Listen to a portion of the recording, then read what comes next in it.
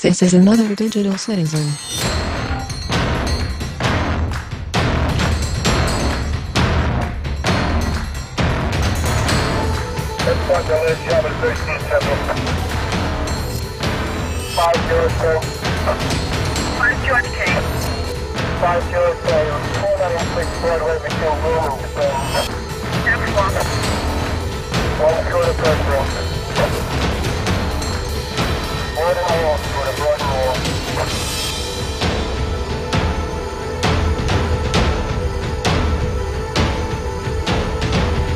This is a podcast meant to encourage logic through stupidity and chaos. A podcast meant to incite discussion between friends, enemies, countries, and religions. This is a podcast for us. For the digital world.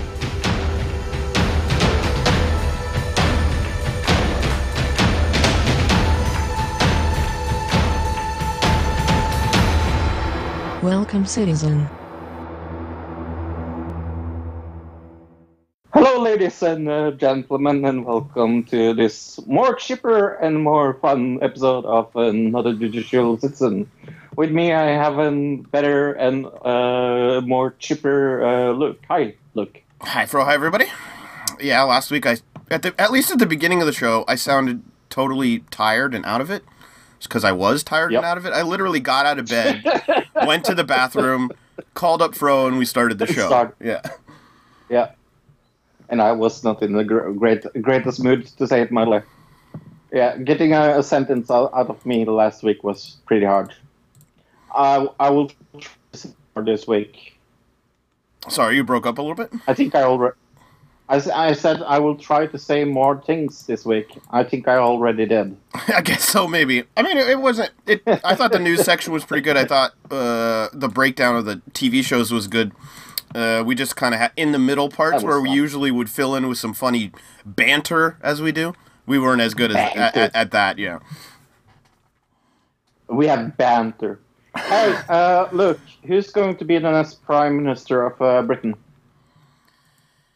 Jeez, I watched this kind of debate thing they had this weekend. I have a real hard time telling which one it would be, but at least from what they're trying to promote on this news channel, was it Sky that it was on, or what was the link you said? Mm-hmm. Yeah, Sky. I think so.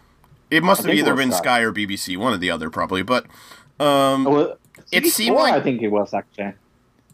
Okay, Channel 4. Yeah, Channel 4. It seemed like the guy in the middle, they were kind of pushing. What was his name? Javid? Yes. Javid, I think it is. Something like that. And he's they had a vote. Do you remember the man that sat to the far right on the screen? The guy with Rory? jokes. The guy with jokes. Yes, Rory. Yes. Something. Okay. He looks incredibly British. The most British-looking man of all time. He's out today. Breaking news because they had a. The thing is, like, they have a vote every day of the week now. Okay. And the one that's on the bottom has to go out. What is it, Survivor? Yes. I guess it's more like Big Brother than Survivor, isn't it? Oh, kind of the same. Same shit you're upping. All right. But anyway, so I think they will have a vote tomorrow to go down to 3 and Friday down to 2. Oh, okay. And that makes sense. Then I think they will have the final 2 going to the Congress or whatever. I didn't know this was like a procedure in British politics. This is very interesting. This is kind of exciting, actually. I didn't know either. This is fucking Survivor, Big Brother, and politics all into one. And I'm going to tell you now, when we cover this next week, I will say the next Prime Minister of England is Boris Johnson. Oh, we should mention about the whole debate thing. Is he didn't show up? He wasn't there. But I like how Channel 4, if it was them, they chose not, instead of, they could have just taken the podium and put it in the back and just had just the podiums they needed. They decided to just leave the podium there, kind of as a little bit of a dig. It was a very little, like, fuck you. I think so, yeah. But I saw yesterday's debate that he was on, called Our Next Prime Minister. It was sent on BBC. Okay. And he was on that, yeah. No YouTube link to that because BBC are fucking atrocious when it comes to things like that. I had to use some ways to look into it, to say it mildly. I don't know. How do you think about the debate overall, though, as far as a debate goes? Did you think it was a good debate, a bad debate? Did you think good points were brought up, or do you think it was just a bunch of political nonsense? I think the debate, that debate that I sent you was better than the one on BBC, because the one on BBC they talked over each other and it was impossible to hear them at points. Right. Okay. Because they were talking in their mouths, and it's like it was so fucking atrocious. So did the very British guy, was he not in this BBC debate? He was. He was, okay. No, he was. Because in that first debate, he was the one that was like, "Can't you guys shut up for a second so I can talk?" It was very funny, actually. I don't agree with any of these people's politics, but as far as that guy, he was the only one that made any kind of joke that was like, that got the crowd. You know what I mean? He made the crowd chuckle at one point. There was Savid Javid, and then there was these, 3 or 4 other guys who just look like the most basic British politician, like standard British politician you've ever seen. Tall, white, combed back hair, very, in a suit and red tie, just very classic. And then the other two seemed a little different to me.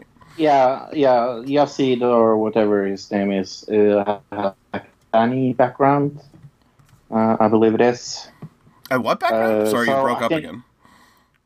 Pakistani. Okay. Yeah, that makes sense. Yeah, and I think he's my favorite now, but sadly, he is last on the last poll. They did. It was almost him that went out, and not Rory, the most British of British persons. Wait, you're telling me that Tories are possibly racist, bro? Is that what you're telling me? It's a shocker. What a shock. Yeah, no. And I talked to somebody today that said they wouldn't vote Labour before Corbyn went out. And Corbyn is becoming less and less popular in Britain, it seems like, after the allegations of misconduct and after the whole thing about anti-Semitism that he didn't really take. That was like 3 years ago, though, and I think he has come back out on that. So yeah. But I feel as someone that reads a lot of British media and watch a lot of Sky News and things like that, I feel like Corbyn is getting less and less popular in the UK. Yeah, but that's because you're watching Sky News and BBC. If you were here in America and you were watching MSNBC and CNN, you would think Bernie Sanders is getting less popular, but it's not true. You know what I mean? Yeah. But I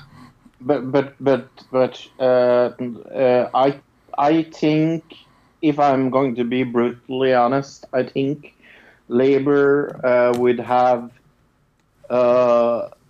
done a very much better job if they actually switched up their prime minister candidate.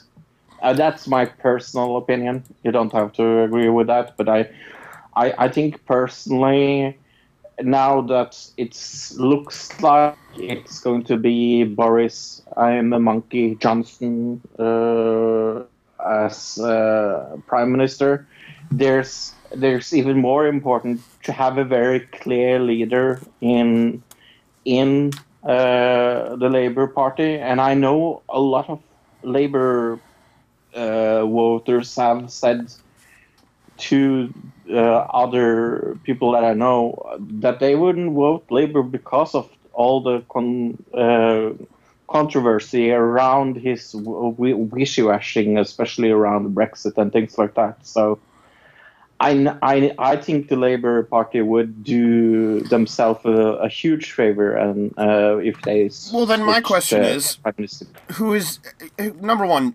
Corbyn has the name recognition that's going to bring in voters no matter what. Who in the Labour Party has more name recognition than him? Who's the next person down?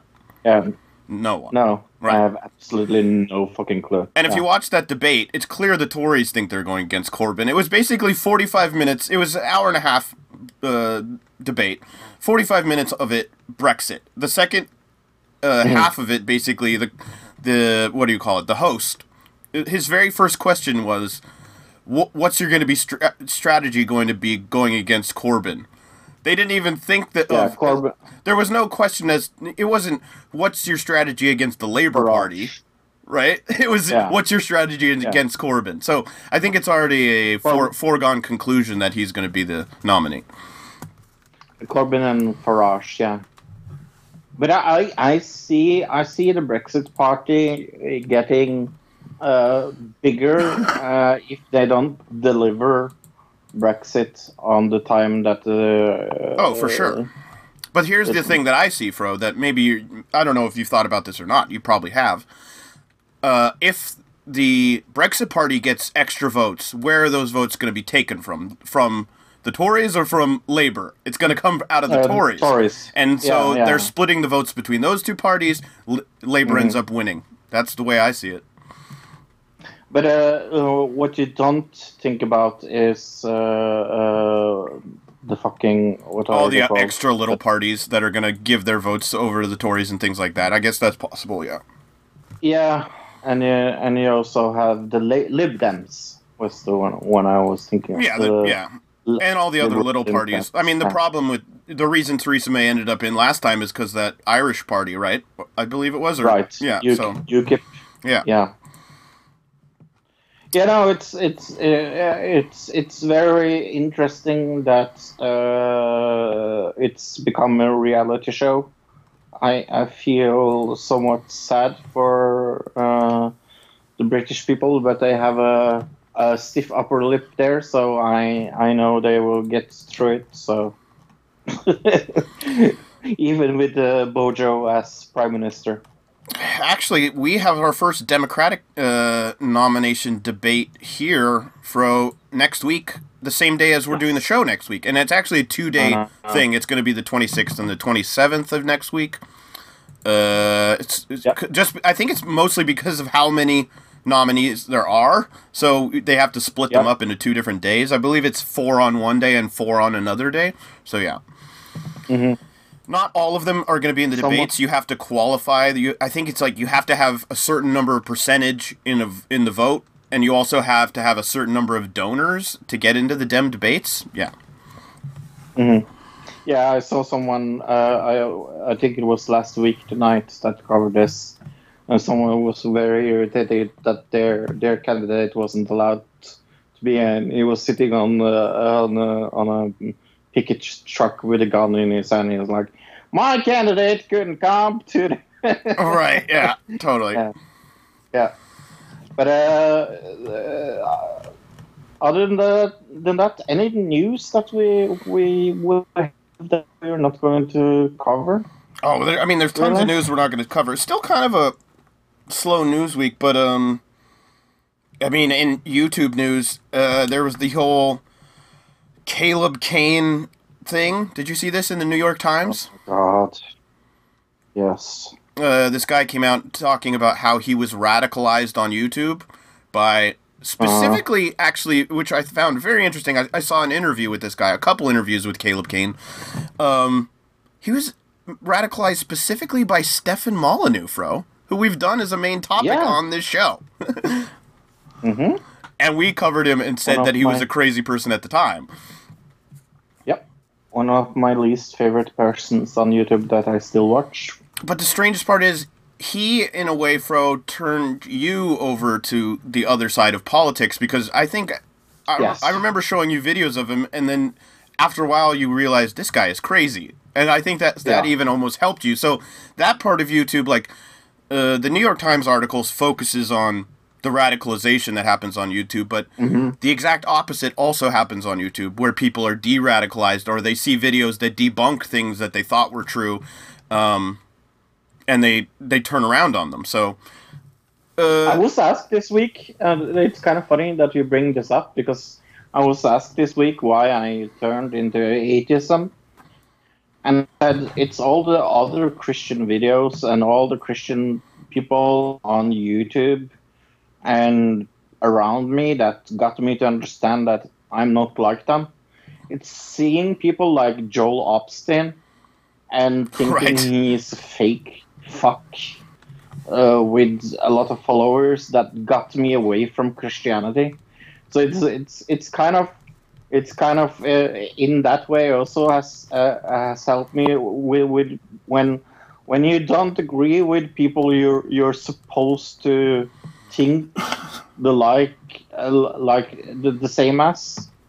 It's when you meet those people on the internet get to thinking, because like Luke has told me like 7,000 times Christianity is bad, but it doesn't really help telling me Christianity is bad without like me myself experiencing that what I believe is actually harmful to other people. Sure. For example. Yeah. Right. And I think the other thing about this whole thing. Oh, continue if you had another point. No, so I'm just saying that I think YouTube radicalization maybe is a good and bad. Funny enough. I think it goes both ways. It can radicalize and de-radicalize somebody. Somebody who right. I don't know, somebody who say is a white supremacist, and they go on a YouTube channel that's just talking about race relations, and or they go on Democracy Now! And they see something about Charlottesville and the other side of things that they never realized, or something like that, and they go, oh wow, maybe I was wrong. Like, that can happen. But the New York Times article, there's a real push, we'll talk even in our news a little later, to try to demonize Facebook, YouTube, and all these other different websites right now. So, well, I don't know if it's demonizing or it's actually a part of like. I think social media in itself is very, very harmful. I know that. I think you're being pushed to that. Yeah, well, I mean, it's harmful for some people for sure. Like we said in the past, addiction to anything could be harmful, but. Right. I think there's definitely a push right now, and we'll get into it in our news. Actually, we could just go into that news article first, since we're talking about it now. Yeah, let's do that. It's the House bill article right there, Fro, if you want to go there. House bill will help media companies bargain with Facebook and Google. So, House panel held its first hearing Tuesday. So this was actually last Tuesday. I didn't notice this till this week, but these hearings have been ongoing throughout this whole week. So this is still news from this week, I guess is my point. On Tuesday, they're considering legislation that would attempt to give news companies greater power to negotiate with major social and search platforms such as Facebook and Google. We are presented with a historic opportunity here where right-wing populists and left-wing populists have joined together under the leadership to attempt to change the way that consumers interface with major technological platforms. The hearing brought together a diverse set of figures to testify in favor of the bill. There was an advocate from Open Markets Institute, a think tank, much of which it draws its personnel from the left, sitting alongside Rupert Murdoch's News Corp, and next to the editor-in-chief of the Atlanta Journal-Constitution. the bill would create a 4-year exemption for antitrust law for news publishers and newspapers to band together to negotiate as one group against online platforms. They are currently prohibited from doing so due to U.S. antitrust law. This is what I'm talking about, Fro. The reason that you're seeing all the smearing of Facebook and YouTube is you see it as or they're promoting it as we got to save the children because social media is bad, but it really comes down to you're taking these social media companies are taking away advertiser dollars from the major media companies, Fro, and they don't like that. They want their advertiser money back, and they're going to do whatever they can to get it back, including passing House bills breaking antitrust law, apparently. There's a guy called Jaron Lanier that was a visionary from Silicon Valley. And he claims that social media companies has turned inhumane, cruel, dangerous, and unethical. And if you go through his 10 reasons to quit social media, I can't disagree with any of them. I think you're missing the more important part here, Fro. The more important point is that these news organizations are saying you can't get your news anywhere else but from us. Oh yeah, no, I don't agree with that. They're saying if you're getting your news from YouTube, you're going to get radicalized and you're getting fake news. That's what this is all about. The fake news stuff. All of this is about advertising dollars, Fro. It has nothing to do with save the kids or social media is bad for you. It's nothing to do with that. Like they can promote that all they want and you can bring up all the facts about that you want, but it's the exact same argument as video games are bad for you in the 80s. It's the exact same argument. It says here, the proposed legislation known as the Journalism Competition and Preservation Act enables news publishers to collectively withhold content from Google, Facebook, and other sites and negotiate terms under which the two tech giants could use their work, meaning the news organizations. The news companies are terrified of Facebook and YouTube and Google. They are terrified of them because they're taking away their market share, Fro. More people watch YouTube videos, like certain YouTube channels are watched way more than MSNBC or CNN, so much more. And they're getting all those advertiser dollars, and CNN is trying to demonize YouTube because they want those advertiser dollars back. That's the simple. I don't know. I don't know if YouTube is social media though. It is. It's 100% social media. Yes. Why would you say that as an argument? You can do posts on there. You can comment on it. You make friends. You favorite people. It's just like any other social media. But you don't see a difference between that and Facebook, really? You can post videos on Facebook just like you can do on YouTube. You have a profile page on YouTube that people can message you at? Yeah, you do. Right. So yes, YouTube, as long as you have your own, if you're somebody who's just on YouTube, you don't have a YouTube profile, then maybe it's not a social media to you. But if you have a profile on there, it's social media. Yeah. Okay. I never use YouTube as social media. That's maybe one of the reasons why. Yeah, but it definitely is. And more even in the eyes of these lawmakers. And I mean, You got to admit that this is terrifying legislation. Oh, yeah. If anything is an attack on press freedom, it's this right here. Oh yeah, definitely. Oh, definitely. I think we see that through two big corporations like T-Series, like being the biggest YouTube channel of right. YouTube as well. And there's another Indian company that's like on the way to taking them over or whatever. But we should mention about that whole thing is that to sign up for the internet in India, you automatically are signed up to T-Series. So anybody who gets the internet is automatically a subscriber. Yep. So it's very unfair. No, I just never thought of YouTube as social media because I don't use it as that. I use YouTube for entertainment and I think when we were for information. Sorry, when we were younger, say when it started out, I don't know when I got on YouTube, but I have to look at when my actual profile was created, but you know, in the mid 2000s, it wasn't a social media. It was just a video hosting platform. Now, they've made it into a social media platform. Is it because of, like, I read somewhere that Instagram was thinking of getting rid of the like button or the heart button or whatever. Whatever's on Instagram, right? Right. I'm not on Instagram, so I don't really know. But and I was thinking to myself, what would make me come back to Twitter or Facebook or whatever?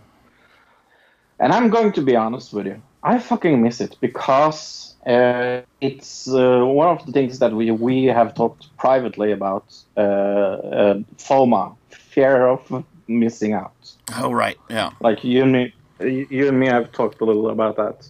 And I definitely have a lot of FOMO in me. I have a lot of fear of missing out. And I don't especially miss the sleepless nights thinking about my postings and having nightmares because I lied to people on the internet. I don't miss that part of the part of it. I guess maybe I'm more of a troll. I've been a troll online for so long that maybe I've grown that skin, you know, that thick skin where it's like I really don't give a shit what you say anymore on the internet. The internet's not real. I think nowadays maybe the internet's more real than when we were younger, but back in the day, the internet wasn't real. You don't take the internet seriously. When somebody says something bad about you on the internet, you don't take them seriously. Yeah, no, I think I'm going to admit this. I'm a weaker mind than others when it comes to that. Sure, I mean it takes time. It takes time, and it takes a lot of being insulted. That's true. Yeah. I care too fucking much about what people think about me. I think that's one of the reasons why I think being out of Facebook is a really good thing because probably. I like the social aspect of it, but I don't like the constant chasing after likes and being worried about how many members there are of our Facebook group on other digital sites and on Facebook. See, that stuff I don't even care. I care nothing about any of that. You don't care. Yeah. But I have had sleepless nights, like laying up awake, like in the middle of the night, thinking about that. Yeah, then it's definitely not for you. I mean, I think that's true about like a lot of things. I guess a lot of things on the internet is what I was gonna say, but I think that's true for a lot of people. Is that are on social media is like they get mad at people for doing things on social media, and it's like, well, maybe. You should just be not on there and you wouldn't see it and then you wouldn't get mad about it. There's these two sides to the internet where it's like, there's certain new social media sites that are cropping up, especially the ones that are starting to be called like alt-right or like conservative places, or like Reddit. Reddit, people just think of as this troll, terrible community on the internet, and a lot of it is, but, if you go in there and you look for stuff that's going to offend you and then you get offended, it's your own damn fault. You know what I'm saying? Yeah, whose fault is it? Yeah. No, I totally agree with that. But I think we have fostered a generation, and I'm talking about the little after the generation we are in. Right. I think we have fostered people that are more I hear people complaining more about the internet in a generation that's around like from 20 to 30 than from 30 and up. And I think that has to do with the climate has changed so fucking much over the years on the internet. Sure. I don't know. I see a lot, at least here in Oregon, a lot of people my age are complaining about it. So, yeah, I don't know. Maybe it's just your friends.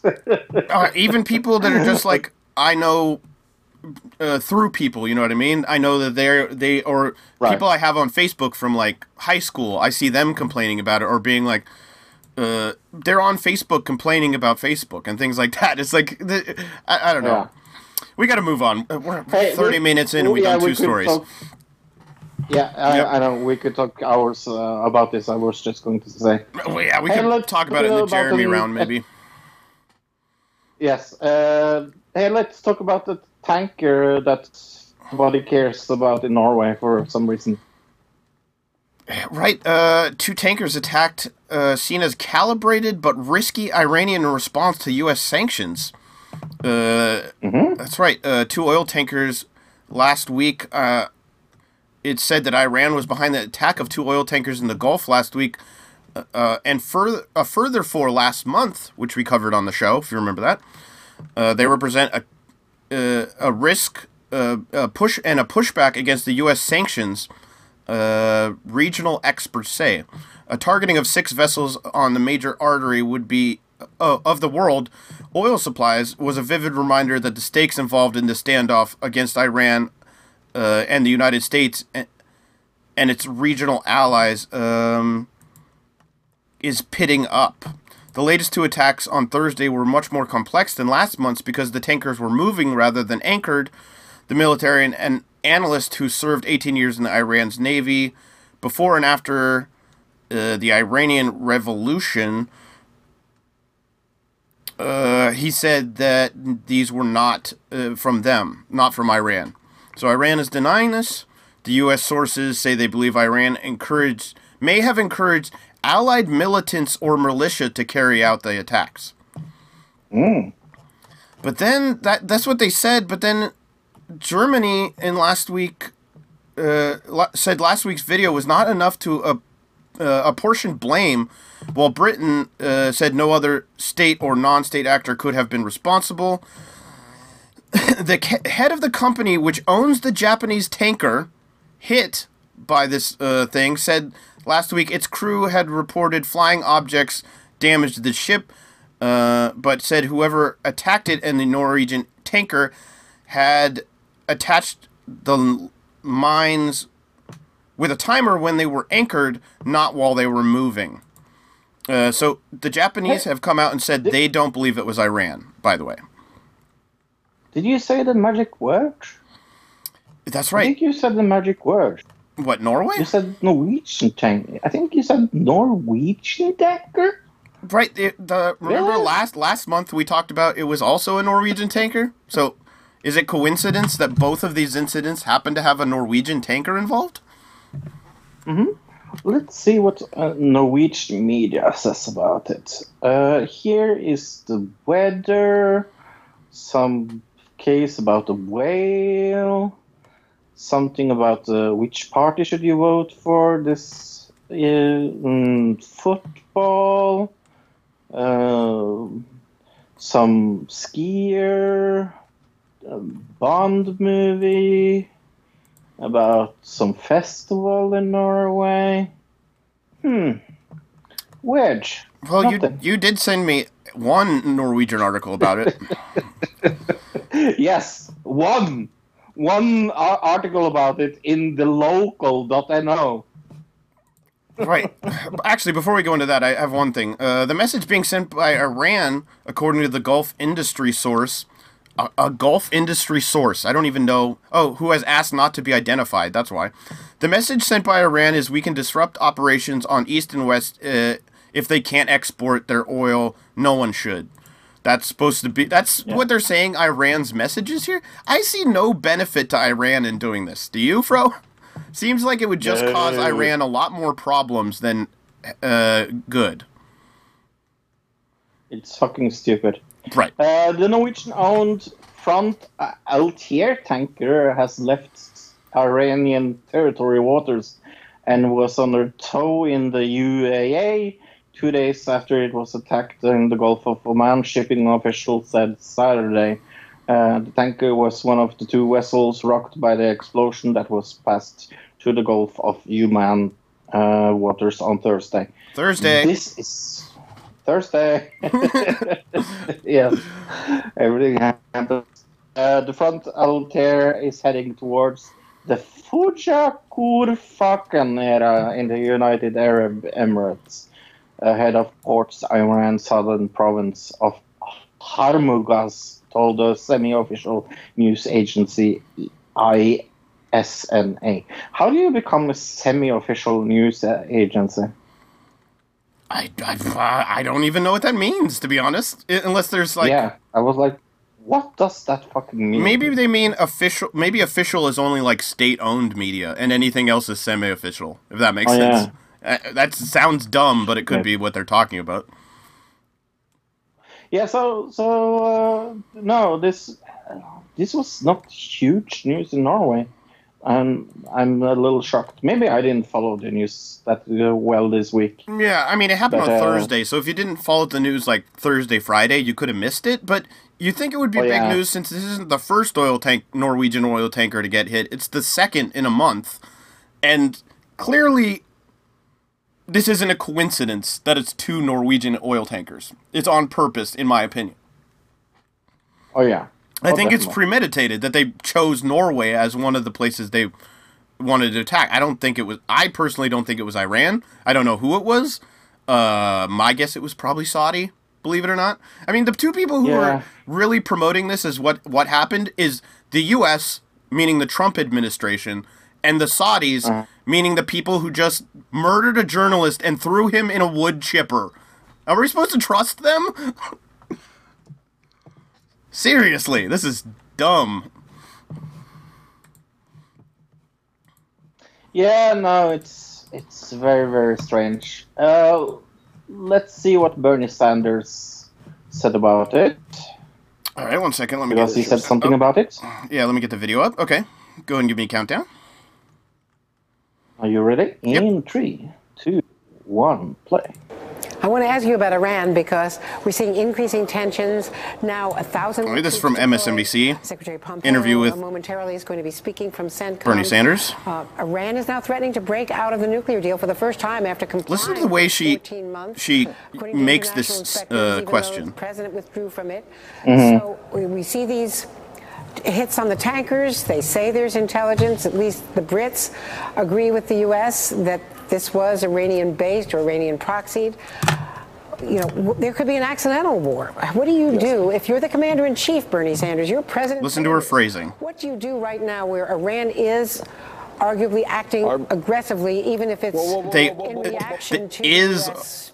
Arguably. She's like... First of all, just a couple of points, Andrea. First of all, what is absolutely necessary is an objective investigation as to these incidents. Oh my God! The bombing or the Objective. Oh no! Oman is not acceptable. You mean we don't just jump to conclusions when it comes to a nuclear power? The Secretary, let me just ask, you don't accept the declaration from the Secretary of State? No, I don't. I mean, there needs to be an objective investigation. As you know, the Japanese in fact, the owner of the tanker that was attacked disagrees with Trump. Here's the main point that I want to make. If you look at the recent history of this country, I think we understand that the two worst foreign policy disasters were based on lies that came from the White House. You remember the so-called Gulf of Tonkin incident that led us to increase military involvement in Vietnam. And man, I could speak, that was my generation. 59,000 brave young men never came home from that war, and tens of thousands of more died, committed suicide, got into drugs when they came home. That was based on a lie. And then you look more recently at the war in Iraq, which I vigorously opposed. Very good points here. Cheney, and I did not believe John Bolton. I did not believe John Bolton is the same guy involved in this whole debacle. That Saddam Hussein in Iraq had weapons of mass destruction. Let me just say this. I will do everything that I personally can as a United States Senator to stop the United States attacking Iran. If we go into a war with Iran, this will be an asymmetrical war which will go on and on and on. There will be never-ending wars in the Middle East. It'll make the war in Iraq look like a cakewalk. All right, we can stop there. Yeah. Yeah, I mean, that's 100% true. That's the thing. I've been watching MSM and CNN purposefully this week because I've basically stopped watching them altogether. But this week, when I saw this whole Iran thing came out, I was like, I have to see their take on this whole thing. And they were definitely pushing that Iran is the bad guys. We got to think about attacking them. What's the next move? These kind of, talking points as far as Iran goes. And it's just, this is the left-wing media pushing war. It's not good. Yeah, I know. A little fast update on the Nigel Farage milkshake attack. Newcastle man was told to pay compensation, and he was given 150 hours of unworked assignment and then ordered to pay Mr. Farage £350. Yeah, £350. I mean, that probably is the cost of the guy's suit. You know what I mean?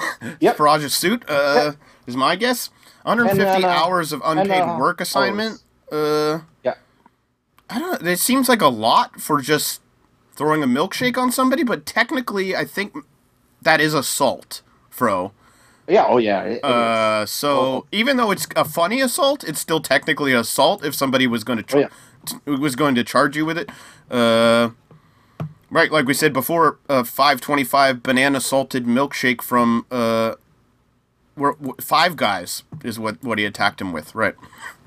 Right. Have you ever used Genius?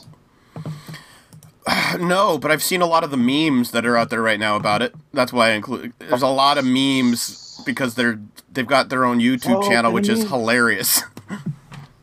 And it's so incredibly bad. If you want to see a very, very bad YouTube video channel, go to the Genius channel.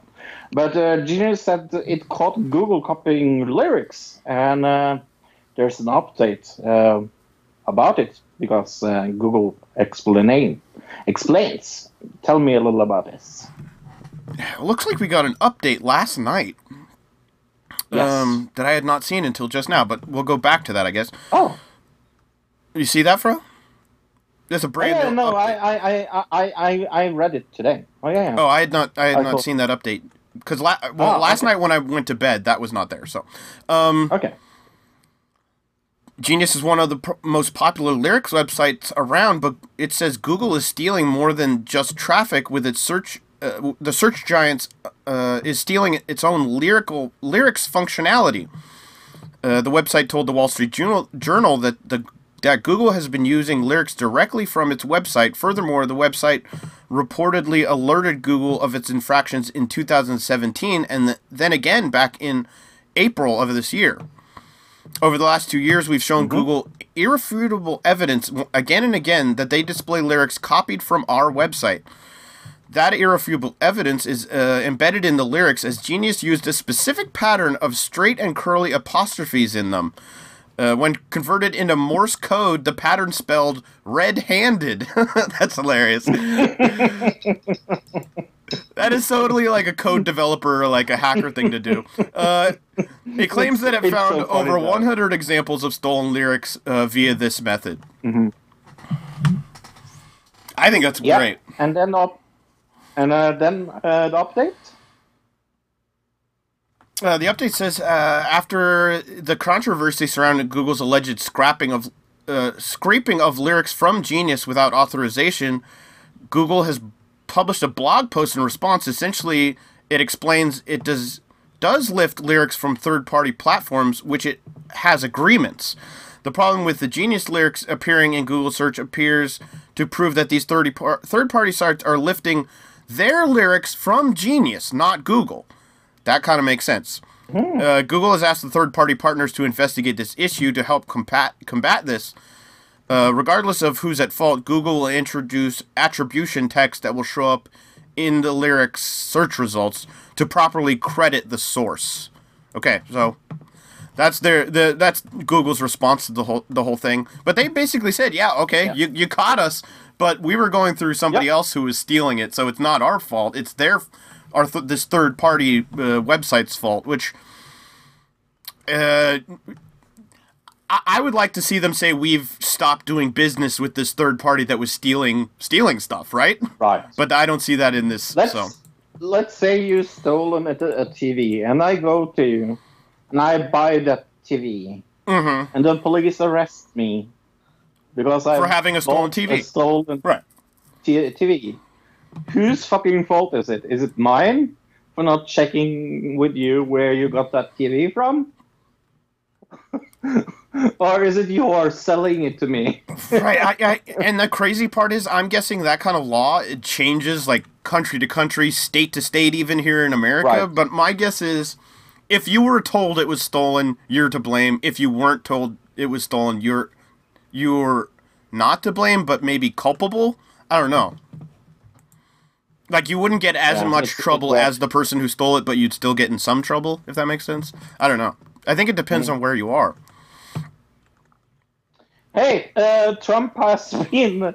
I can't believe this news, but it is there. This is actually kind of a follow-up to another story we've covered multiple times about the Navy pilots seeing UFOs. And Trump says that he has been briefed on Navy sightings of UFOs. Right, it says he was briefed that Navy pilots reportedly increased sightings of unidentified flying objects, adding that he doesn't particularly believe in the UFOs. Speaking with ABC's George Stephanopoulos in an interview segment on Saturday, Trump raised his eyebrows and grinned when asked what he made of the reports. I want them to think whatever they think, Trump said of Navy pilots. I did have one very brief meeting on it, but people are saying they're seeing UFOs. Do I believe it? Not particularly. So Trump is not a UFO believer, obviously. Navy this is the story we covered. Navy drafting new guidelines for how to report unidentified aircraft. Politico reported in April. Pilots reported seeing objects flying at 30,000 feet with no exhaust and at supersonic speeds, according to the New York Times. Trump did not seem eager to act on these reports, telling Stephanopoulos, "We're going to see." So that was it. Hey, look. Have you ever been mistaken for a celebrity? Not mistaken, but I've been told I look like a certain celebrity before. What celebrity is that? What's his name? Let me look it up real quick, and then I'll let you continue. Okay, because Italian man accused of posing as George Clooney to sell clothes online has been arrested with his wife in Thailand after years on the run from the police. Francesco Galleri, 58, and Vanchi Goffi, 45, were arrested by a joint operation of Interpol agents from Mumbai investigators, Thai police said. The couple, dubbed the Italian Bonnie and Clyde, has been wanted of Interpol on red notice since 2013. Wow. Yeah. It's quite a run, actually. Was arrested. Yeah. Gualdi was arrested on Saturday near the city of Pattaya on supposition of staying in the country illegally, while his wife was arrested for overstaying her visa. Clooney sued them in a 2010 trial in Italy and testified against them, saying they had fraudulently used his name. The Oscar winner said he never approved any affiliation with the bogus brand GC Exclusive by George Clooney. Yeah, this is interesting. And you look at the guy, he does not look anything like George Clooney. By the way, he's nothing like the guy. Not even close. During investigations, Francesca confessed to claiming to be George Clooney and opening clothes business to trick people to sending money. A statement from Thailand Crime Suspicion Division said. Yep. So, I mean, that's interesting.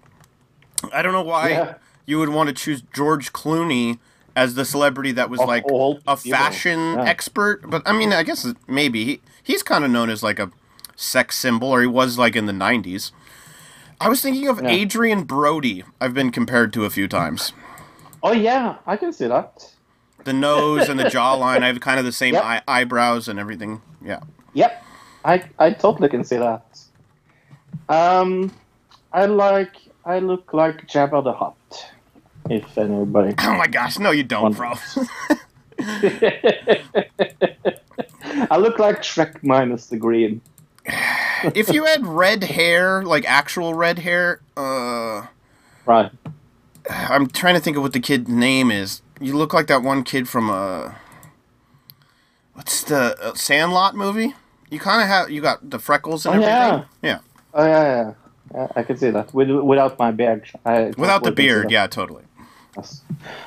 Hey, Trond has some very interesting news. Trond is going to start his own podcast. I was thinking we should wish our competitor good luck.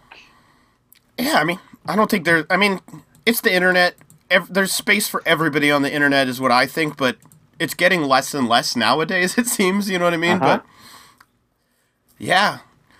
Let's hear what Trond has to say about his upcoming news.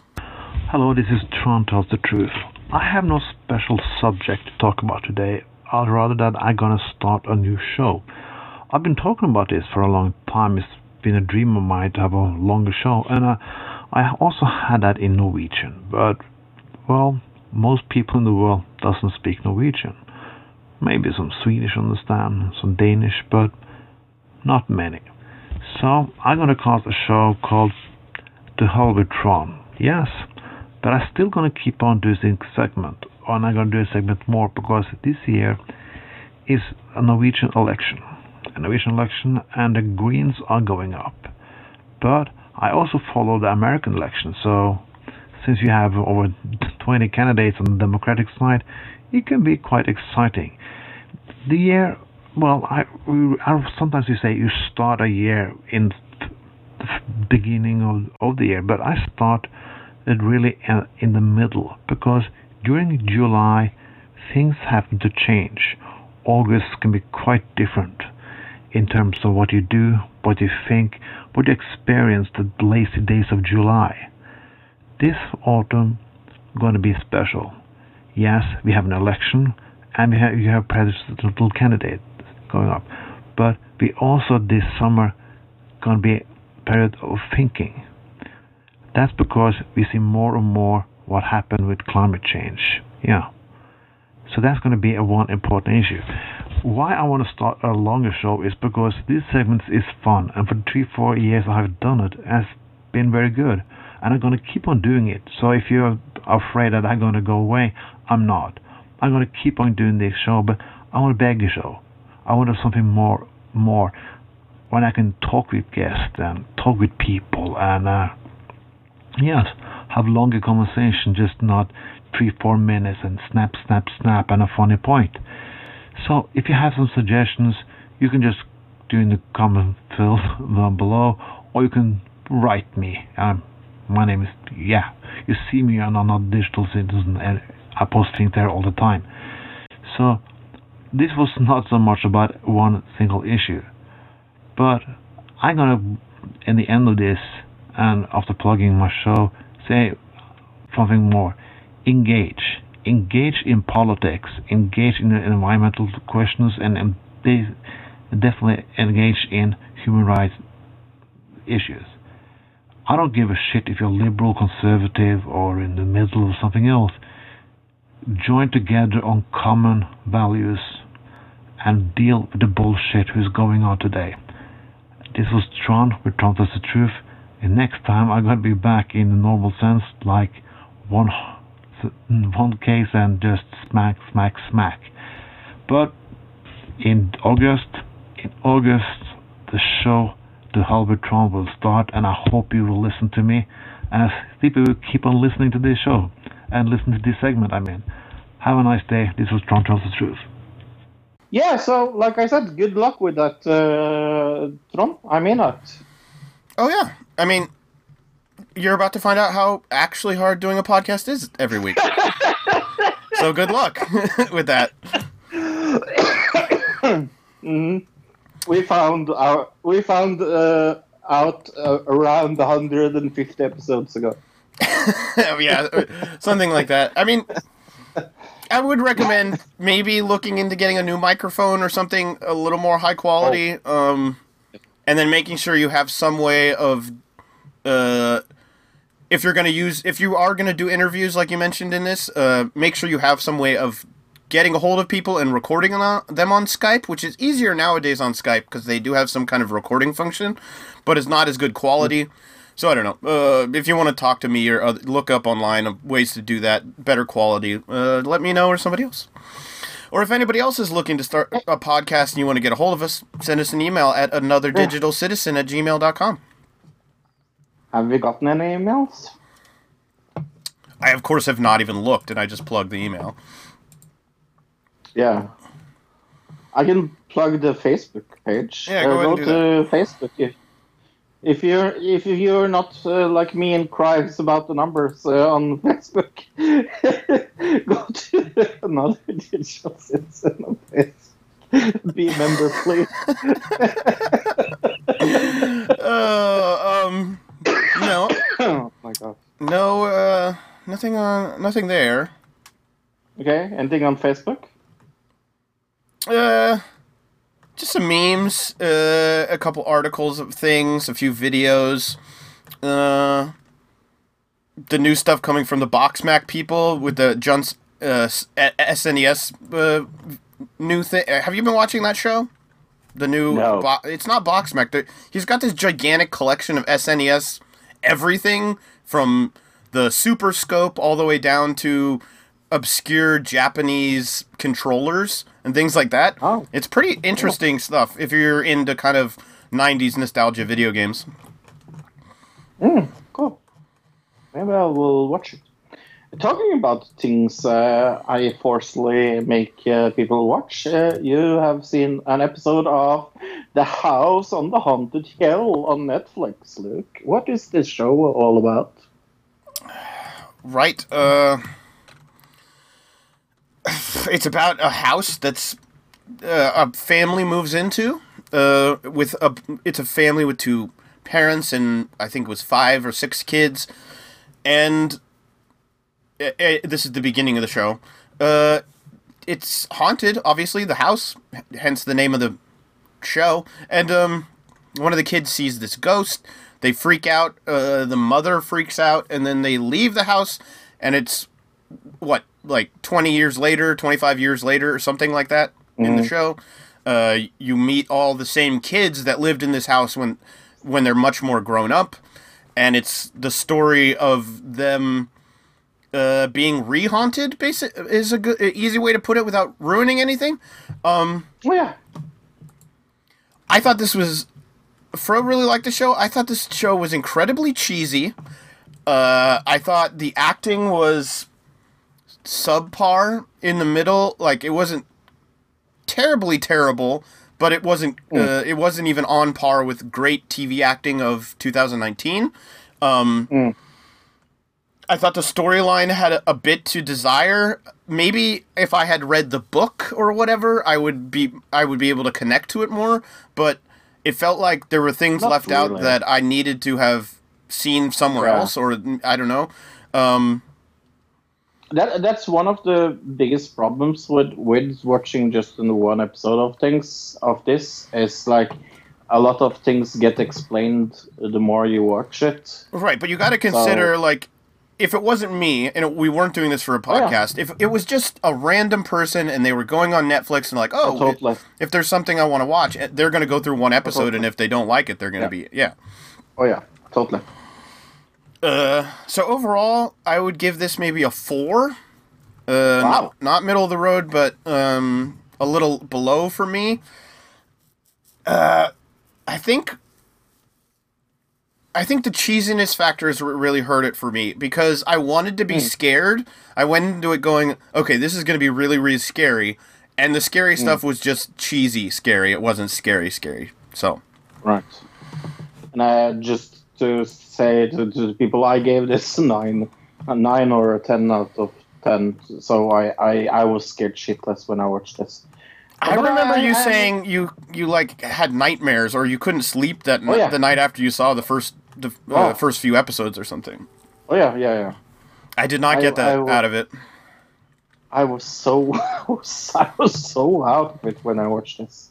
But yeah, no, I think it impacts people differently. I'm totally okay with you not liking it. I was curious if you would like it or not, and you didn't. It's okay. I will cry tonight. I guess so. I mean, it's not that big a deal. Yeah. Plenty of other TV shows I've liked and you have not, and vice versa. Yep. So, well, But look, that means that you are going to give me a show for next week. right. I'm pretty sure you haven't seen this unless you watch it this week for some reason. But how about the first episode of an Australian show called Mr. Black? Never seen it. Okay. Cool. You want to tell me a little about it, or?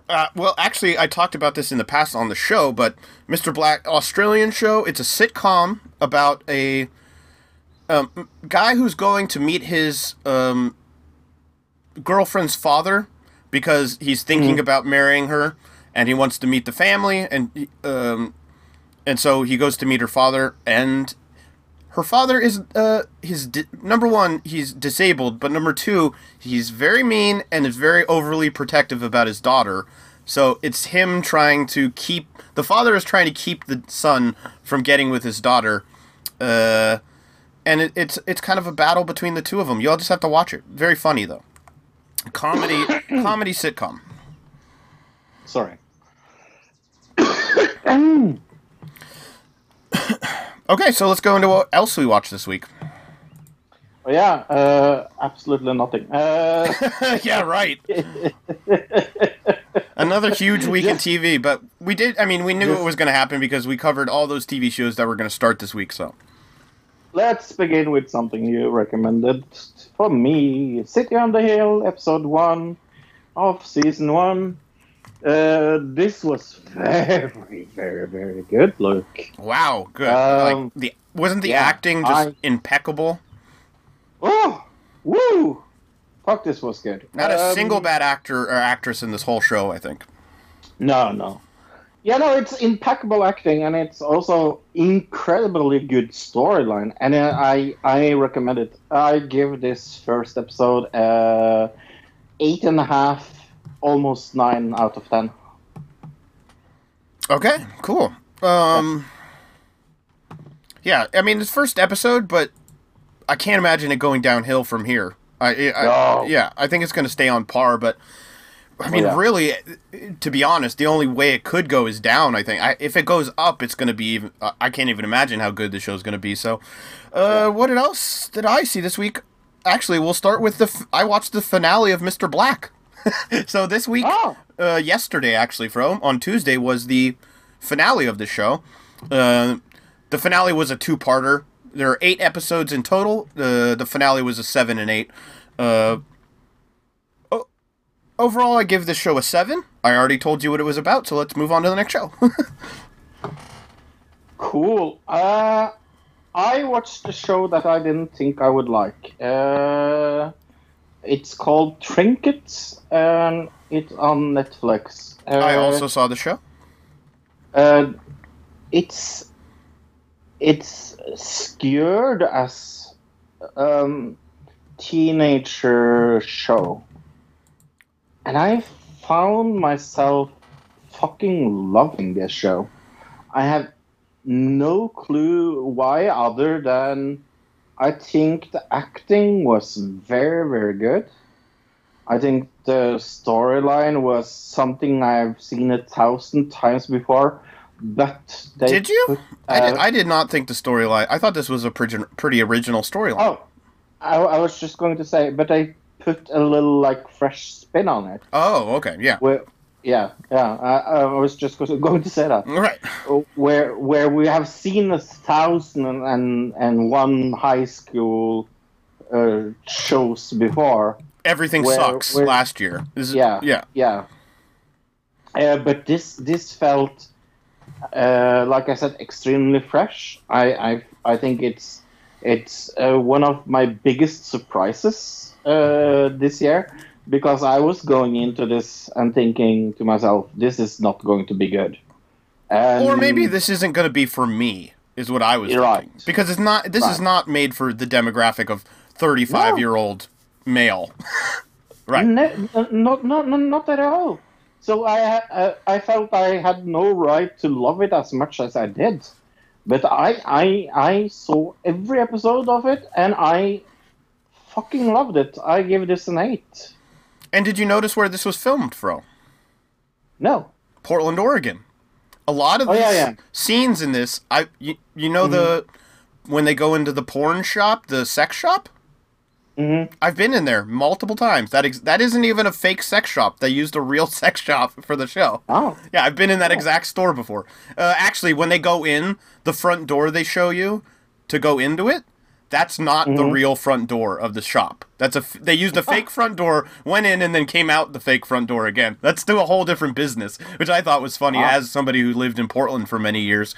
Again, when they did the cleanup part, that is the actual river there in front of, that's actual downtown Portland. So very cool that it's totally filmed in Portland. I'm sure I probably even know people who worked on this if I went out and got a hold of some people I used to hang out with in Portland. But I thought this show was, again, like Fro said, incredibly surprising. I only got through 4 episodes. How many did you get to see?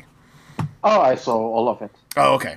The one thing I don't know if you noticed this or if this was just me because I remember it from the news cycle at the time, but you remember when Winona Ryder got in trouble for shoplifting?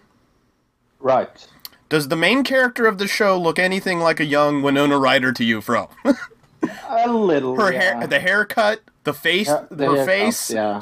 I was like, there's got to be some kind of a little bit of a nod here to that. Yeah.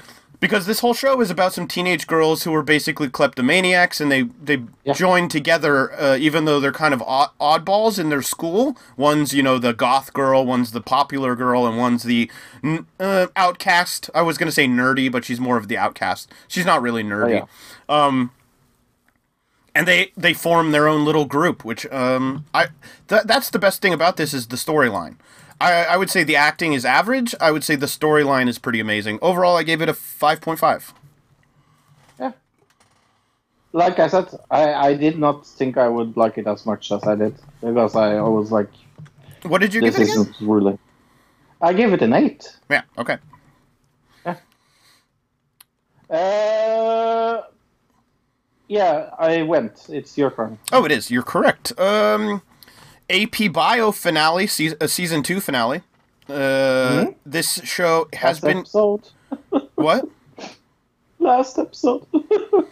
Very last episode, because the show has been canceled. Yes. Completely. I really like this show, so I don't know why it got canceled, other than I guess maybe the ratings weren't doing all that well. I mean, it's not really a family show. It's not a show you could sit down with your kids and watch. You know what I mean? No. So I guess I understand that. But overall, for both seasons, I give the show an 8. And I'd recommend, if it's on Netflix or Hulu or something, to binge it. I don't know. What do you think, Fro? Eh. You were never really a fan? I wasn't a very big fan, no. But I saw season 1. I will probably watch season 2 as well. I mean, there's this one character who it's good enough. The girl in his class with the big, giant, thick glasses, who is like his cheerleader girl, it's just a character in the show that I'm gonna miss. You know what I mean? So yeah. Right. Hey, remember when we made fun of people that will watch Kate plus Date? Yeah. Yeah. I watched the first episode of Kate plus Date this week, look. Why would you do that? Why? Yeah. Just because okay. Then I could say that I have watched an episode of Kate plus Date. I will never ever watch it again, and I regret watching it in the first place, so I give it a 1. Alright, I saw... Let's see. Is there any other finales I saw here, or just new ones? Yeah, new thing. I watched all of Jin. Did you see this? Yep. I watched the whole first season. It's about genies. It's about a group of high school students who go on a field trip and end up accidentally summoning a genie or a jinn, right? I had this on my list when we did when we did the most like when we did the summer sweeps. I had this on my list of last week shows I want. Yeah, I want to see. Yeah, and it was good. I really liked the storyline. There's a lot of cheese in this. I thought there's a lot of cheesiness. Not a lot of great acting, but it's kind of hard to tell how good or bad the acting was in this show because it's not in English. It's in... Right. I'm not really sure. Well, I know the show is based in Jordan because they said it in Petra. So they must be filming in Jordan, but I'm not really sure what language it is, but I watched it with the overdub. Is that how you watched it? Yeah. With the English overdub? Well. Yeah. So a little hard to tell how good or bad the acting was because we are watching with an overdub, but overall, as far as the show goes, I gave it a 4. What about you? Yeah, I was very disappointed about this. I thought it would be more fun, to be honest. I was a little like, really?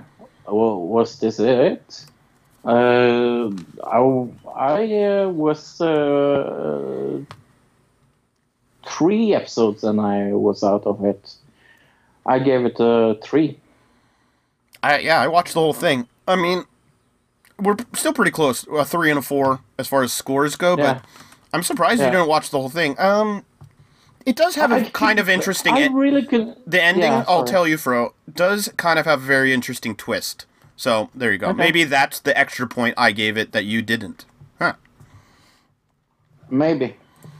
Let's go into Jet. Did you see this? No, I did not.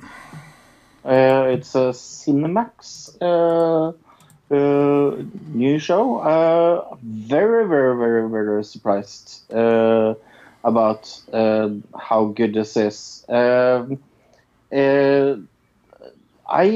don't really remember if I've seen Cinemax show before. I probably have, but it's very like action drama, and it has Carla Drini. I never heard of her before. I don't think I've seen her in anything before either, but I think I will give this first episode 7.5. And what's it about? It's about this female fresh out of prison thief that is forced to doing criminals' work, and they exploit her skills to do bad things. Oh, okay. Yeah. I'm looking through TV shows made by Cinemax right now, Fro, just to kind of Did you ever see Max Headroom from the 80s? No. Okay. Did you ever see the Transporter TV show from 2012? Yeah. Then I'm guessing you've never seen a TV show by Cinemax before, so there you go. Yeah. Because all the rest of them are like so obscure, I've never heard of them. Let's see, what else did I see this week? I think you would like this actually. I recommend it. Like 7.5 is not a bad score. Okay. Something we both saw. I know at least the first episode. I'm not sure if you saw any more of this, but Too Old to Die Young from Amazon. I did watch more than you. I watched 13 fucking hours of this. Why would you do that? I will tell you why. Okay. But, you can go into what you think. I want to hear why. I want to hear why you would. I'll start and tell everybody why I think it's crazy. Because it's what, 10 episodes? Yeah. And every episode is an hour and a half each, which is. It's over an hour and a half each, which is over the length of a feature-length film. Every episode is a feature-length film. All right, now why did you watch this much of this show? Because I fucking loved it. It's one of my new favorite shows of the year. Look, if you really like watching people individually count the change in their wallet, you may love the show. If you want to see somebody, the entire scene of them flossing each tooth, like very precisely with close-ups, or somebody looking through a phone book for a very obscure name that they don't know the first letter for, these may be reasons you want to see this show, because it's boring. I understand why you think it is boring. It's not that I think it's boring, Fro. It is boring.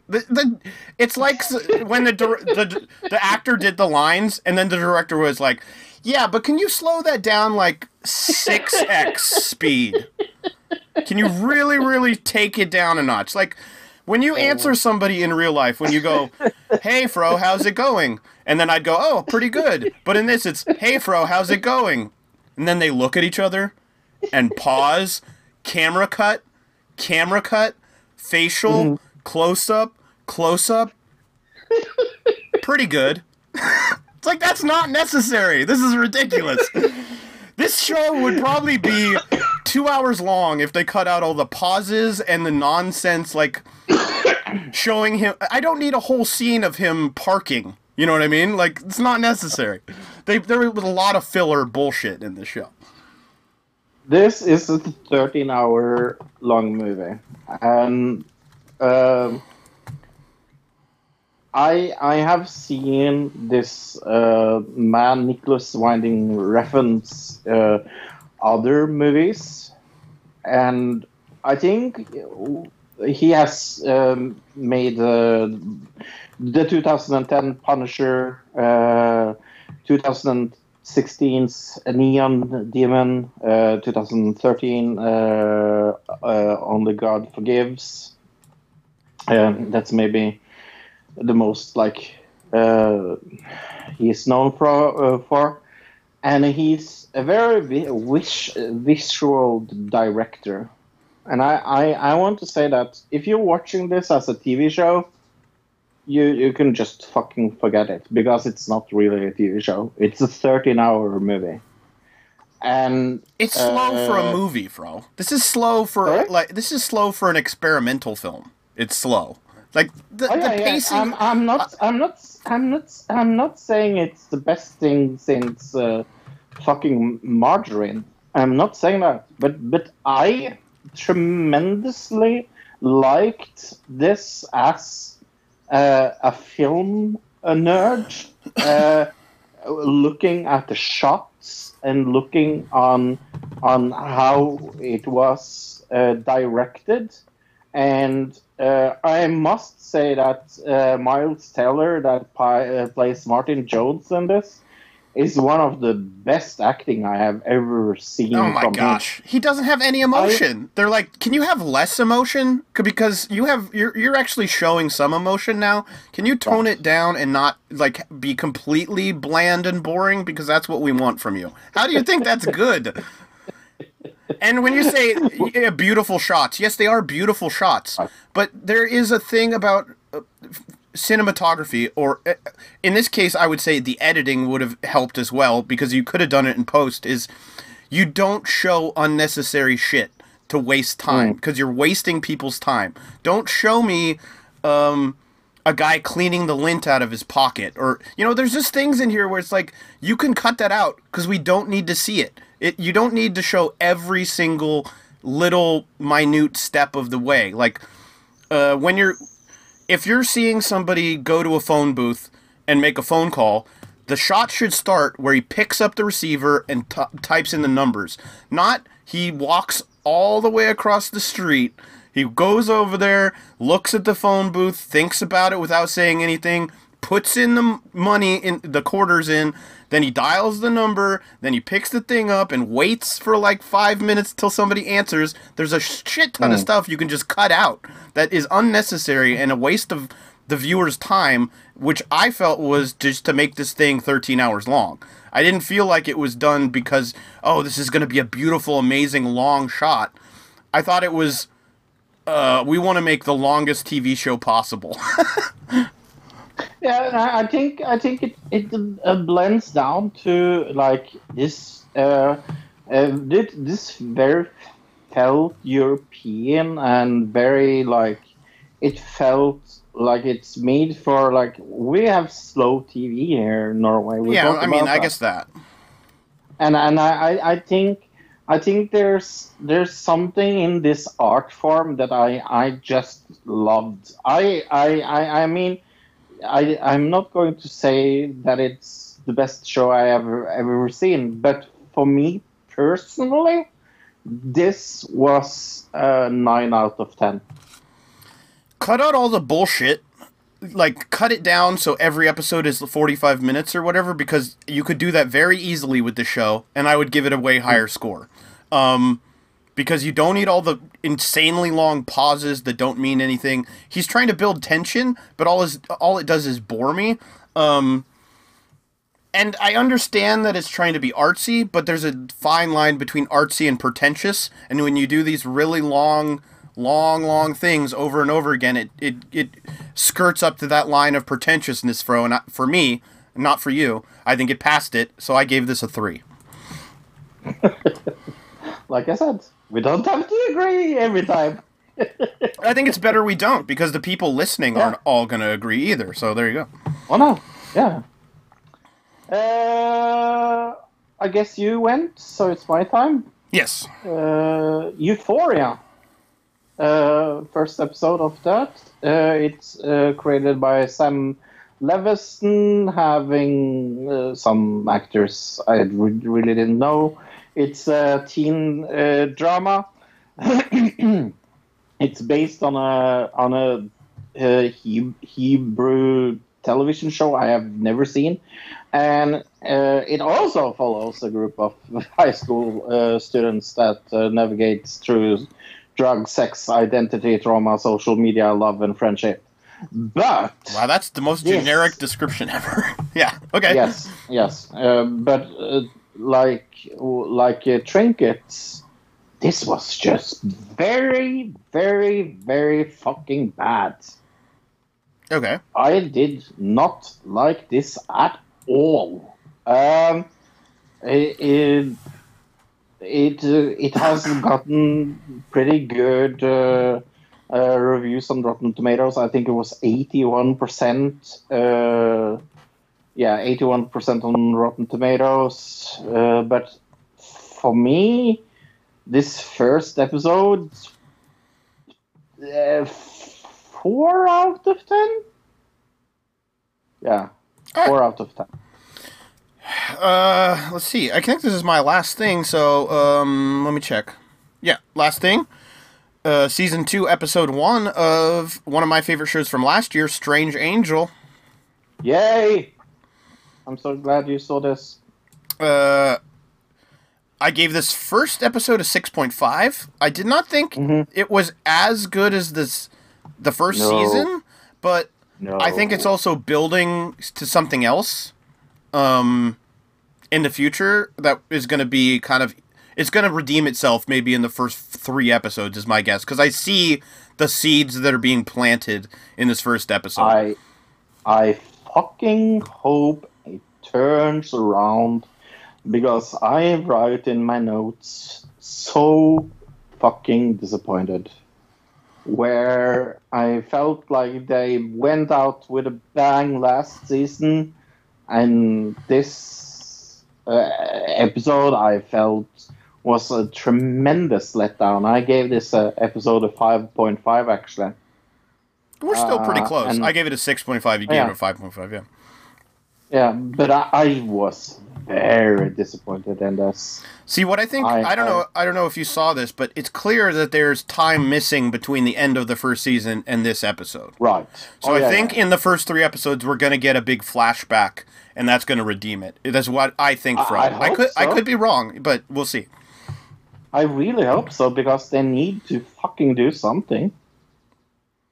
I mean, as far as the acting and the cinematography and the editing and everything like that, technical perspective, it's exactly the same. On par, exactly the same. Acting, exactly the same. Storyline is exactly, that's where we're both having a little bit of a problem. Yeah, I totally agree. Then I watched Grand Hotel. This was made by Desperate Housewife character. What is her name again? I didn't see the show, so I don't know. No. You want me to buy you some time? Yes. I saw the preview for the show, and it looks awful. It looks like Desperate Housewives in a hotel with some kind of murder happening. I don't know. It's like Clue the movie mixed with Desperate Housewives is what it looked like to me. That is totally correct. I gave it a 2.5, by the way.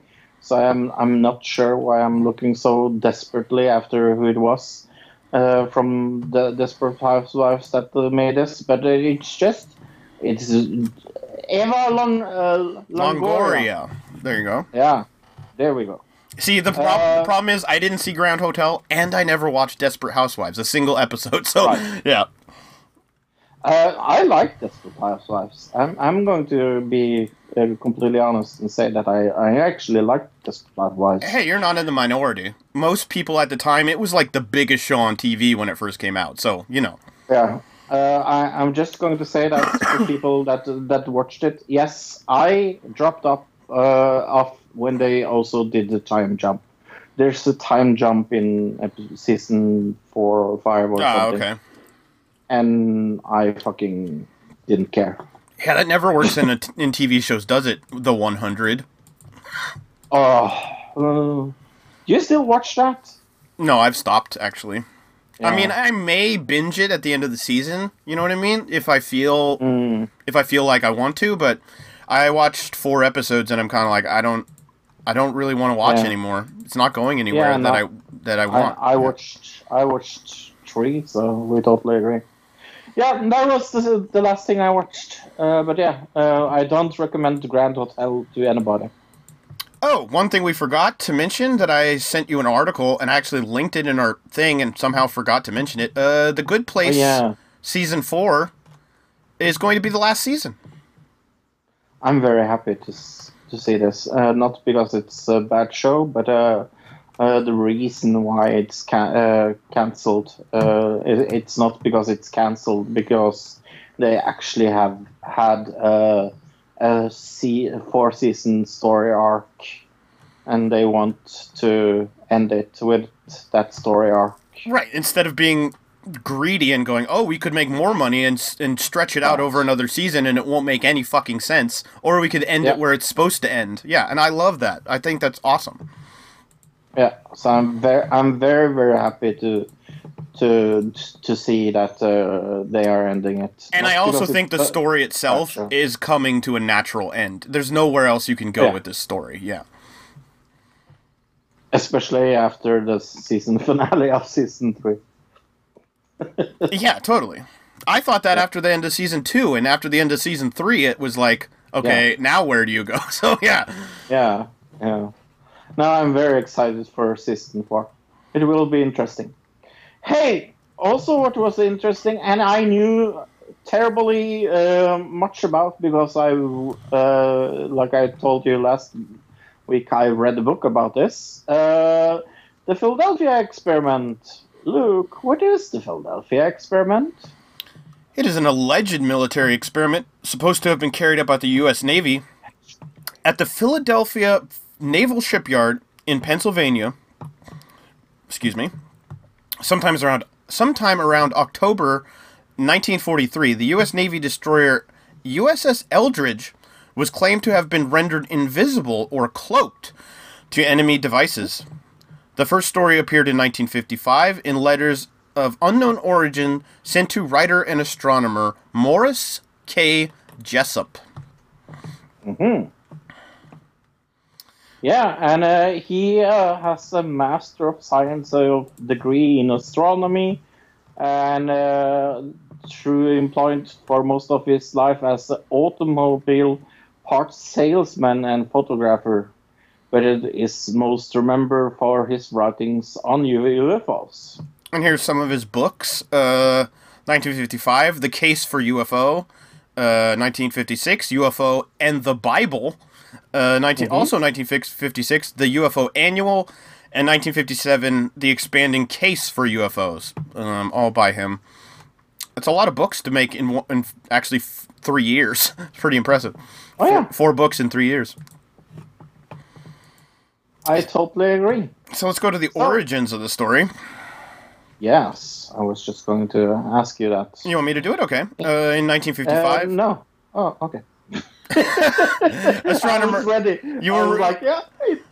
I'll go into the first sentence, first paragraph. You do the second one. Astronomers and UFO researcher Morris K. Jessup, like we just said, published The Case for UFOs about unidentified flying objects and the exotic means of propulsion they might use, receiving 2 letters from a Carlos Miguel Allende, who also identified himself as Carl M. Allen in other correspondence, who claimed to have witnessed a secret World War II experiment in the Philadelphia shipyard. In this experiment, he claimed the destroyer USS Eldridge was rendered invisible, teleporting to New York, teleporting to another dimension where it encountered aliens, and teleporting through time, resulting in the death of several sailors, some of whom ended up fused with the ship's hull. Jessup dismissed these claims as crackpot. Early in 1957, Jessup was contacted by the Office of Naval Research in Washington, D.C., that have received a parcel containing a backpack copy of The Case of UFO in a manila envelope marked Happy Easter. The book being essentially annotated in its margins, written 3 different shades of pink ink, appearing detail and corresponding among 3 individuals. Only one, which is given name, Jemmy, the O and R labeled the other 2 as Mr. A and Mr. B. I guess Mr. A and Mr. B and Jemmy referred to each other as gypsies, which I think is actually, isn't that like a derogatory term in 2019? Yeah. Oh yeah. But they're not really referring to Romneys. They're referring to themselves as this. So I guess it's not really. They referred to themselves as that and discussed 2 different types of people living in outer space. Their texts contain non-standard use of capitalization and punctuation, and detailed a lengthy discussion of the merits and various elements of Jessup's book. There were references to the Philadelphia experiment. One example is that Mr. B reassures his fellow annotators that, who have highlighted certain theories of Jessup's, based on the handwriting style and subject matter. Jessup concluded a large part of the writing was Aladane's, the person who originally sent him the letter, and others have the same conclusion that the three styles of annotations are from the same person. Using the three pens, yeah. Right. The owner founded small printing of 100 copies of the volume by Texas-based Vero Manufacture Company, which later became known as the Vero Edition, with anecdotes therefore known as the Vero Annotations. Jessup tried to publish more books about subjects of UFOs, but were unsuccessful. Losing his publisher and experience of succession of downturns of his personal life led him to commit suicide in Florida on April 30th, 1959. Right, so the general synopsis, I think, is the next place to go. The experiment allegedly based on the aspect of unified field theory, a term coined by Einstein, to describe a class of potential theories such as theories would aim to describe mathematical and physical, the interrelated nature of forces, electromagnetism, and gravity. In other words, using the respective fields into a single field. Wow, I have no idea what that means. According to some accounts, unspecified researchers thought there were some versions of this field that would enable large electrical generators to bend light around an object via refraction so that the object may become completely invisible. The Navy regarded this of military value and sponsored the experiment. Other unattributed versions of the story proposed that researchers were preparing magnetic gravitational measurements on the seafloor to detect anomalies, supposedly based on Einstein's attempt to figure out gravity. In this version, there were also related secret experiments in Nazi Germany to find anti-gravity, which allegedly led to led by Hans Kammler? Hans Kammler. SS Hans Kammler. Yeah. Yeah, and as they say, it's not rebatable, attributable accounts, but most of the accounts of the supposed experiment, USS Eldridge was fitted with the required equipment at the Philadelphia Naval Shipyard. Testing began of summer of 1943 and was supposedly successful to a limited extent. One of the tests resulted in the Eldridge being rendered nearly invisible, with some witnesses reporting a greenish fog appearing from its place. Crew members complained of severe nausea afterwards. Also, reportedly, the ship repaired some sailors. Some sailors were embedded in the metal structures of the ship, including one sailor who ended up on the deck level below, where he began and had his hand embedded in the steel hull of the ship, as well as some sailors who went completely bananas, in quotes. There are also claims that the experiment was altered after that point at the request of the Navy, limiting to creating a stealth technology that would render USS Eldridge invisible to the radar. None of these allegations have independently subsisted. Oh, substained. Yeah, there you go. Yeah, sorry. I think this is interesting because let's say they did they fitted this equipment onto this and they really were trying to test for this. Let's say they were. A lot of these, except for people being embedded in the steel structure, a lot of these things that they're saying as far as nausea and going completely bananas and feeling, having strange feelings from people. If you were to create a giant magnetic field, electromagnetic field, Fro, it can electro fields can affect certain people in different ways, if that makes sense. Like if you have a really high powered power box and your body is sensitive to electromagnetic waves, your body could end up feeling it and you wouldn't know why. You could feel nauseous and feel these kind of things, if that makes sense. So let's say the government was trying to do this with this massive amount of electricity. They could have been trying it. Maybe it wasn't successful, but it would have given the effects that some people may have had. And maybe if it did cause these soldiers to go, like it fried their brain with all the electro waves, it could have caused them to hallucinate seeing somebody stuck in the hull of the ship. Does that make sense, Fro? Right. So there's kind of an explanation I could give if they ever found evidence that this was an actual experiment. But let's go into evidence. It says, historian Mike Dash notes that many authors who publicized the Philadelphia experiment story after Jessup appeared to have conducted little to no research of their own. Surprise, surprise. Through the late 70s, for example, it was often described as a mysterious and difficult to locate, but Gorman determined Alden and Allen's identity after only a few telephone calls. Others speculated that much of the key literature emphasizes dramatic embellishment rather than permanent research.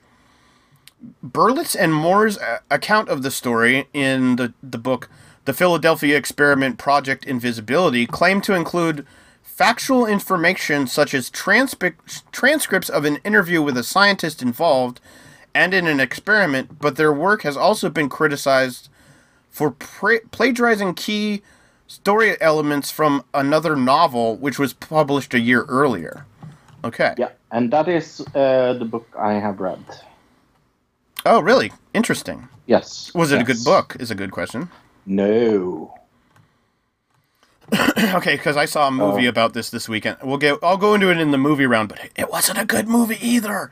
Not a very good track record of like quality movies or TV shows or books when it comes to this. What movie was it like? Well, we'll go into the TV. It'll be the first thing we go into the movie round right after we go out of this. So yeah. Okay. Because I have a strange feeling it's the same fucking movie I watched this week. Okay. Misunderstandings in documented naval experiments. Personnel of the 4th Naval District have suggested the alleged event was a misunderstanding of routine research. An earlier theory was that the foundation of the stories arose from degaussing experiments. What is that? Degaussing is a process of decreasing or eliminating a remnant magnetic field. It is named after the Gauss, a unit of magnetism. Oh, okay, I see. The degaussing experiments, which have the effect of making the ship undetectable or invisible to magnetic mines.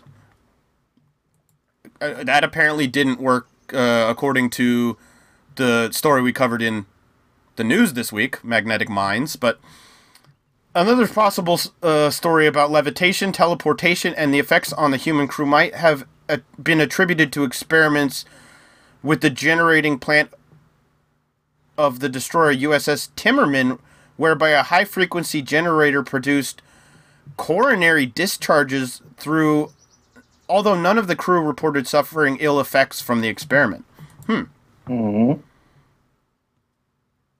Yeah, no, it's a very, very, very, very interesting experiment, and it's a very, very, very cool thing to look into. It's been very, very fun to read about this. You know what corona discharges are, Fro? Now that I'm seeing this about the USS Timmerman? No. That's the same thing they do with the HARP, which we covered in the past. Oh, really? Yes. Okay. That's super interesting. Very interesting connection there. Why don't you go into alternative explanations? Alternative explanations, of course, I will, my dear. Let's see. researcher Jock Velze describes the producer on board as on USS Engstrom, which was docked alongside Eldridge in 1943. The operation involved a generation of powerful electromagnetic fields on board the ship in order to deperm or disgauss it. Degauss, like I just said with the other thing, yeah.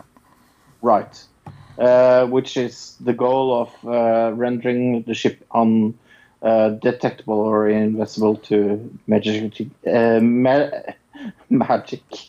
Actually, it says right. Magic. It says right here, and it says degaussing is still used today. However, it has no effect on visible light or radar. Valali speculates that the account of the USS Engstrom degaussing might have been garbled and confabulated into subsequent retellings of the accounts and may have influenced the story of the Philadelphia experiment. So he's saying it's kind of the telephone game, Fro, if you know what I'm talking about. Right. Magnetically fused undersea mines and torpedoes. The system was invented by a Canadian, and the Royal Navy and other navies used it widely during World War II. British ships was also often included in disgaussing systems built into the upper decks. In, for example, a boat called HMS Belfast in London. Disgaussing is, like you said, used today. It says here, aboard the USS Engstrom, like we were just talking about, it is suggested it traveled from Philadelphia to Norfolk and back again in a single day at the time when merchant ships could not. But by use of the Chesapeake and Delaware Canal and Chesapeake Bay, which was not open to naval vessels, the use of the channel was kept quiet, as German submarines had ravaged the shipping along the East Coast. Thus, the military ships, unable to protect themselves, secretly moved via canal. So this, as far as like, they're saying, remember they're saying the ship disappeared from Philadelphia and ended up in New York. Mm-hmm. This could explain that because nobody would have seen it go along the coast because it was going secretly through these canals in a day. Right. So that's what they're saying. This it was secretly moved, not that it was. It wasn't the Philadelphia experiment that caused it to disappear and reappear in another place. Which that makes sense. The same veteran. Oh yeah. Oh, it says here the same veterans claimed to be the man that witnessed the disappearing. Oh, he claimed to witness a disappearing at a bar. He claimed that when a fight broke out, a friendly barmaid whisked him out of the bar before police arrived because he was underage drinking. They then covered him by claiming that he had disappeared. So that might add to it as well. This guy, the police covered for the Navy officer because he was a Navy officer. So instead of arresting him, they covered for him for the fight by saying he just disappeared. And then that might have also, using the telephone game, gotten added into this whole story as why somebody would disappear. Huh, interesting. Shall we go to the Department of Navy Office of Naval Research in Arlington, Virginia, Luke? Let's do that, yeah. Because I found some information on that, on the Philadelphia experiment from them, yeah. On the Naval History and Heritage Command website, if anybody is interested. Right. Over the years, the Navy has received innumerable queries about the Philadelphia experiment or project and alleged role of the Office of Naval Research in it. The majority of these inquiries are directed at the Office of Naval Research. The frequency of these queries predictably intensifies each time the experiment is mentioned in popular press or in a science fiction book. The genesis of the experiment dates back to a publication of Case for UFOs by Morris K. Jessup, like we said. And it goes into stuff we've talked about here before. But then you go down towards the bottom. ONR has never conducted any investigations on invisibility, either in 1943 or at any other time. ONR was established in 1946, by the way. In view of present scientific knowledge, ONR science do not believe that such an experiment could be possible except for the realm of science fiction. I like that ending. And that was from 2016, that post from them. So, what did they say a year after? I wonder. They go more deeply into it. Allegedly, they go into the whole idea of what it is, and we just went through all that. The Philadelphia experiment has also been called Project Rainbow. A comprehensive search of the archives has failed to identify records of Project Rainbow relating to teleportation or making a ship disappear. In the 1940s, the codename Rainbow was used to refer to Rome, Berlin, Tokyo Axis. The Rainbow plans were a war plan to defeat Italy, Germany, and Japan. Rainbow V, or Rainbow 5, the plan in effect December 7th, 1941, when the Japanese attacked Pearl Harbor. Some researchers have erroneously concluded that degaussing has a connection to making objects invisible. Degaussing is a process in which system of electrical cables are installed around the ship, running from bow to stern. Measured electrical current passes through these cables to cancel out the ship's magnetic field. And then the one last thing. After many years of searching, the staff of the archive's independent researchers have not located any official documents that support the assertion that invisibility or teleportation experiments involving Navy ships has occurred at Philadelphia or any other location. And that was from 2017. I like how they say it, and in any other places. Well, yeah, they kind of have to, because the next thing we're going to go into. Yeah, I was just going to ask you that. Look, what is the Montauk project? We might actually cover this as a main topic, so I don't really want to go too deep into it. But Montauk Project is a conspiracy theory that alleges a series of secret United States governmental projects at Camp Hero Montauk Air Force Base Station in Montauk, Long Island, for the purpose of developing psychological warfare techniques and exotic research, including time travel. The story of Montauk Project originated in a book series which intermixes those stories with stories about the Philadelphia experiment. Right. And there was a Netflix series called Stranger Things that at one time had Montauk as the working title. Oh, really? These or the Montauk Project series center on a topic of United States governmental experiments in fields such as time travel, teleportation, mind control, contact with alien life, and staging fake moon landings. Framed as developments which followed a successful 1943 Philadelphia experiment, these culminated in a hole ripped in space-time in 1983, according to the conspiracy theorists who believe in the Montauk Project. I was born in 1983. 1983 was a weird year, boy. I tell you what. But that's kind of a related other conspiracy theory to this whole thing. Yeah. That we can cover in the future. But what do you think about this whole Philadelphia experiment altogether, Fro? On the crazy scale, Jesus. This is up there. I would give it a 7 because of the explanation of how it probably was done. It's very plausible, but the theory itself is so ludicrously funny that I think it's up there. I like the thought, but I it's a little like the lens fishing that we talked about. When you know how it probably was done, it goes a little down because you understand. Skyfish. Right. Yeah, sky fishing. Yeah. When you know how it was probably done with going through the channels and things like that, and nobody saw them because of that. That is a more plausible explanation than actually the disappearing and reappearing and traveling through time and going to another dimension. Yeah.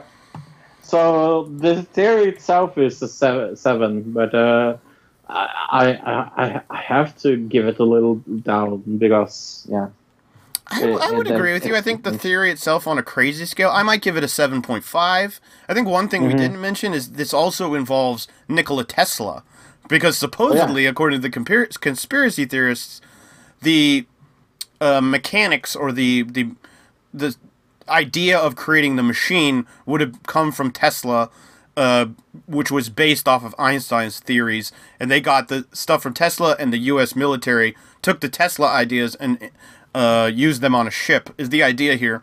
So that whole thing, I guess I'd give it a 7.5. I don't believe in any of this. I think it's all nonsense. Do I think that the military may have been doing experiments to try to cloak ships in Philadelphia at that time? 100%. Do I think it involved time travel and going to other dimensions? Not so much. Movie round! I watched a terrible movie called The Philadelphia Experiment this week. Have you, Luke? I did, but the thing is, there's like 3 Philadelphia Experiment movies. So what year did you watch? What year? Yeah. I watched the 2012 version. Oh, really? Oh, well, I at least according to what I saw, it said 2013, but it's probably the same. It's probably the same one. Okay, who was it with? Nobody I've ever seen before. Nicholas Lee. I don't even know who that is. Michael Pear and Ryan Robbins. I have never heard of any. I was going to say it's very possible that all those people were in it, I guess. The only name that I recognized was Malcolm McDonald. He was in a very small role. Yes, it is 2012. Well, whatever I was watching it on, I think I was watching on like Hulu or something.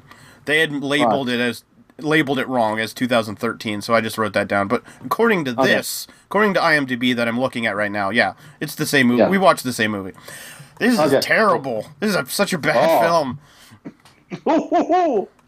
This is like a made for TV movie, right? Yes. Do you think this went to theaters? No. This is made for TV. It says TV movie. Does it? Yeah, up there where it says PG-18, 1 hour and 28, action, adventure, mystery, and it says TV movie. July 28, 2012. Ah, okay. You see that? Yeah, I see it. Because I was looking at release date, and it just has the date of the release, right? Okay, DVD. But it did go to DVD, so it was a TV movie that ended up getting put out on DVD. That makes sense. Yeah. The only reason why I watched it was I saw that Malcolm McDowell was in it, and I love Malcolm McDowell, but we see him for like 10 minutes. So. And this is really not. We just did this whole breakdown of the Philadelphia Experiment. This movie is kind of like happening in 2012, but related to the Philadelphia Experiment. So like when we were talking about it, we said they left Philadelphia, they went into another dimension, or they went through time, and then they ended up in New York, and then they went to another dimension back to Philadelphia. Is how it's supposed to be. Mm-hmm. And according to this movie, this is when they went forward in time, right? Mm-hmm. But why wouldn't the ship end up in the same spot in forward in time? Yeah. Why did it end up in the middle of a airport? So weird. And the acting is really, really bad. I mean, as far as a score, what do you give this movie? 3. I gave it a 2. So yeah. Yeah. I mean, it's at that level where the only thing that could make it worse is some editing mistakes or some audio problems or something like that. The acting's bad, the story's bad, the visual effects are terrible. A ton of stuff doesn't make any sense. Like, the one guy can walk through the wall, but the other guy gets stuck in the wall. You know what I mean? Yeah. No, it was really, really, really atrocious bad. But I was very happy that I saw another very good movie, look, based on a TV show. I finally went and saw Deadwood 2019. I love Deadwood, the TV show. Okay. And they made a movie, an HBO movie now. Really? Okay. Yes, that is kind of ending and also continuing like the storylines that we didn't like because it was canceled. I think it was canceled with like there was a lot of explanation that wasn't really explained. So it explains a lot. You kind of have to have seen the TV show to enjoy this. So I'm just going to preface it with that. But when that is said, I gave this movie a 9 out of 10. I fucking love this Western. It was amazingly. I love the TV show. I think maybe it's on par with the TV show, if not even better. Oh, okay, cool. Yeah. Did you ever see the TV show? No, I did not. No. Not your kind of show? No. I remember seeing, like, the poster for it, but I don't even ever think I saw a preview for it. It was kind of like a cowboy show kind of thing happening. Yeah, no. Not really my scene. No. I was... I'm going to tell you this now, but I'm not going to. I was going to give you next week. I was going to give you Crazy Ex-Girlfriend, but then I remembered your tremendously hate for musicals, and I was like, no, I don't really want to do that against him. What, next week for what? Oh, not next week, but for the next time we did like give each other shows to watch. Right, okay, I see. Right, I was going to give you Crazy Ex-Girlfriend, and I was like, no, I can't do that against Luke. He hates musicals.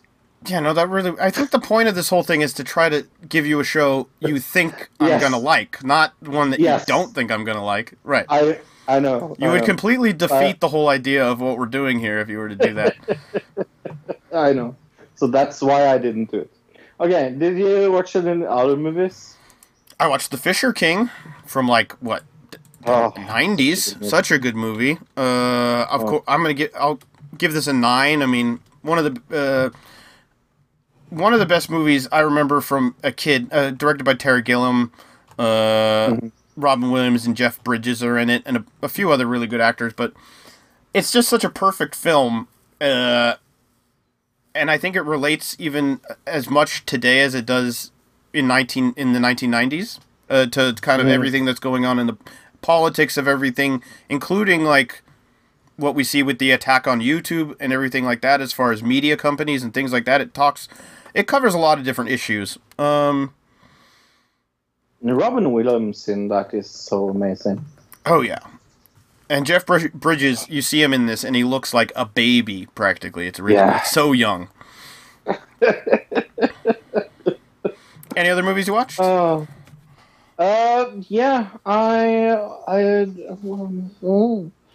I watched a movie I was actually looking really forward to. It's called Killer Weekend.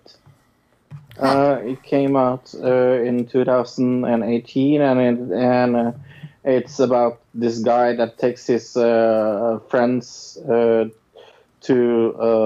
shoot paintball with a zombie survivals paintball thing weekend for his like stag weekend, and then they end up actually up in a disaster because it actually becomes zombies. And it's supposed to be very funny and very like it's rated NR, and it's directed by somebody I didn't know, but it leans very on the comedy horror part, but I didn't find it either scary or funny, so I give it a 2 out of 10. Oh, that bad. Okay. Yeah. You're sounding a little Shaun of the Dead-like, except you said it's not funny, so that kind of ruins that correlation. Yeah. I saw a Netflix movie with Jennifer Aniston and Adam Sandler called Murder Mystery. We saw the same movie. It's about a cop and his wife. They go on vacation, and they end up in kind of an Agatha Christie novel, right? The best way to put it. I mean, I don't know any other way to put it. And then it's very self-referential as far as it's like there are certain things in it that are references to murder mystery books or movies, like 10 Little Indians or Poirot or things like that. Yeah. Oh yeah. Oh, right at the end, they're driving away, or they're in a train leaving, and it happens to be the Orient Express, for instance. Like little things like that. Right. And it's actually one of the best Adam Sandler movies I've seen in years. And years and years and years. Yeah. It is actually fucking funny.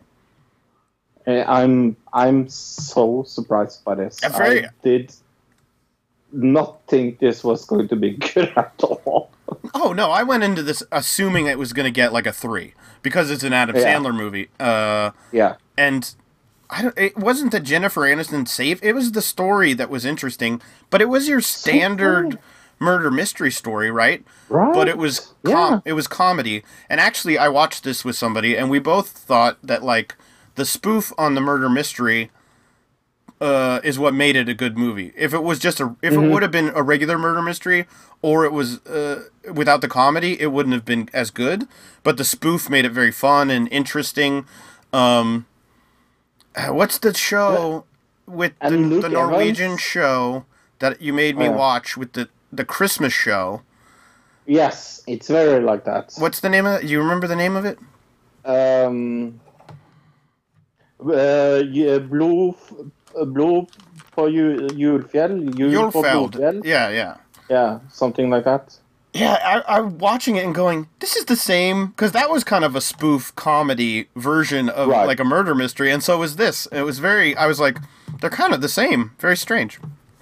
Yeah, and Luke Evans playing like the one that gets them into the family as well was also like fucking funny, and there's some good casting in this from everybody.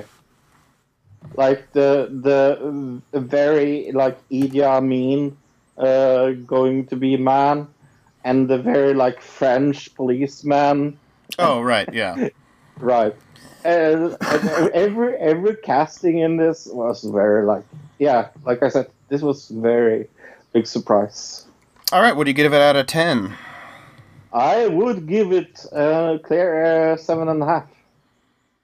Really, I give it a 6.5. So I guess we're close, but like it's still an Adam Sandler movie. It's not anything above and beyond, but this was much funnier than Adam Sandler movies recently. So yeah, 6.5. I think his mustache helped a lot. You think that helped? Okay. Yeah, I think it was his porn mustache that helped me. I just felt like the timing of the jokes was more there than a lot of his other movies. And recently. You know what? I'm not a huge Jennifer Aniston fan either. But she was fucking I think her in Horrible Bosses is maybe the best she's done after Friends. I just think she always plays the exact same character. She's always the same Jennifer Aniston character. She never plays a different character. So, and she's pretty good at that. Well, in Horrible Bosses, I think she plays a different character. Honorable Bastards? Horrible Bosses. Oh, no, I've never seen that. Oh, it's very good. You should see it. Okay. It's even got a sequel, Horrible Bosses 2. That is horrible. All right, not a clever name then. Yeah. Anything else you watched? That was it for movies. Oh, I should mention, I don't know if we've mentioned this, but the Psych 2 movie is coming. Oh, yeah. I'm really looking forward to that. I think I saw something about October, possibly, is when it's going to come out. Yeah. Yeah, somewhere around there. So I'm looking forward to that. The first one was amazing, so I can't wait. Yeah, all right. So let's watch what are we doing next? A movie trailer. Well, are we going to talk about the movies that came out? Should we do that after the movie trailer? Yeah, let's do that. Okay, let's watch the movie trailer. What is the movie trailer called, Luke? I think this is a movie that's come out a million times. It's called Shaft. So, son, you in the city now. What kind of business could your Don Lemon ass have in my world? I need your help for a case. You come in here with your skinny ass jeans, your button-down plaid Gap shirt. Any nigga with two eyes and a dick could read you a mile away. Please don't use the N-word. What? Like, this is a Shaft movie. Ignore him. He thinks he's a black James Bond. That motherfucker was real. He think he was me. I should mention this is the Red Band trailer. That's why they're cussing so much. Yeah. I always like the Red Band trailer better than anything else. One time when I was working in the movie theater as a projectionist, we had a new kid working, and he was like, "Oh, I just put whatever trailers on there," and he put like a Red Band trailer on a little kid's movie. He was out like the next week. He was gone, but I just remember like, oops. Son, you look like shit. How could you look 20 years older than my gray ass? I need you. Watch my back. So is this like the new Rocky, kind of, where it's like... Yeah. It's got Rocky in it, or it's got Shaft in it, I mean, but it's got the new Shaft they're trying to promote? Right. Okay. Right. Yes, I like pussy, yeah. The way you say pussy don't sound like you like it. Describe what a pussy Have you and me... No, puppy. I'd remember fucking a black guy dressed like Morpheus from Matrix.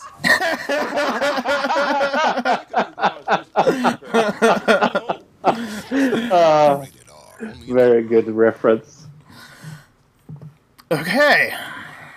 If you hear some bleeps in this movie trailer, it's because Luke has put them there because I asked him very nicely to take away the N-word. I hate the N-word. I think it's okay in this context because... Really? Yeah, it's Shaft. It's the movie Shaft. I don't think it's good in any context. Okay, you do whatever you want. What is this Oscar-nominated movie all about, Luke? Right. Skype is like flashing at me for some reason. Is it doing that for you? No. John Shaft may be the FBI cybersecurity expert, but to uncover the truth behind his best friend's untimely death, he needs an education that only his dad can provide. Absent throughout his childhood, the legendary John Shaft agrees to help his son navigate the heroin-infested underbelly of Harlem, New York. 6 out of 10 on IMDb, 34% on Rotten Tomatoes, very different there. A 0.5 out of 4 from Roger Ebert. 92% of Google users like this film. These numbers are all the F over the place. Yeah, because the audience score on this on Rotten Tomatoes is 94. I feel like the critics and the people who are going to see this movie are two totally different people, I think is what's happening here. Yeah. Yeah. Oh, yeah. I totally agree of that. I did do the same as I did last week, where I went to verified audience, where people buy tickets through their service, because then I at least know they have fucking watched the fucking movie they're talking about. But Joel gave it 3.5 stars out of 5. No. Yes. 1, 2. Why can't I count? Yeah, 3.5 stars out of 5. I can't count for some reason. The storyline was lost in unnecessary foul language used from the opening scene. I witnessed people leaving with their children. Why the fuck do you bring children to this movie? Are you fucking stupid? Okay, sorry. I remember seeing a whole family of people when I was working in Eugene, Oregon in a movie theater. It was a whole family with like 5 little kids. One of them was in a stroller going into Texas Chainsaw Massacre. Not even a joke. Okay, because of the vulgar language depicted through the whole movie. It's my belief it did an injustice to the legacy of the Shaft we knew and loved. Have you ever seen the original Shaft movie? Okay. That's a very good point. Yeah. Go back and see the original Shaft movie. Then CJ gave it 4.5 stars. Said very funny and entertaining. Sam Jackson can bring the laughs. Nice throwback to the previous movies with him and Richard Roundtree. All right, I went to the Facebook. Robert McGee says, the media needs to stop lying about how this movie was a flop. This movie was great. If it had publicity, if it had the publicity of other movies, it would have probably got more people out to see it in the box office early. Brianna Davenport says, I am the only one in this sad little theater that it's... am I the only one sad to see that it seems Donald Glover isn't in this? I just mean, after his comedy act, I think it would have been a little humorous for him to have a cameo or something. Great movie. I would have watched it again. Saw it Friday. Felt stupid watching it by myself, but got Coca-Cola and a large popcorn with extra butter. That was from Chuck Woolard. So good job, Chuck. Way to love yourself, Chuck. Oh. That's what I say. Chris Taylor says, never laughed so hard. I enjoyed it from the beginning to the end. So there you go.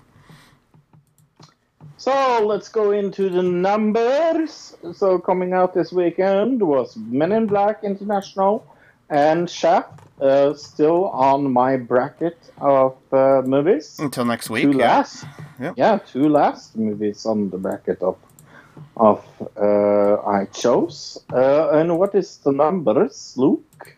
All right, Shaft did 11 million. Oh wait, no, that's domestic. Opening weekend, it did 8.9 million. So definitely not the highest one in your bracket yet. Opening weekend of Men in Black did 30 million. Mm-hmm.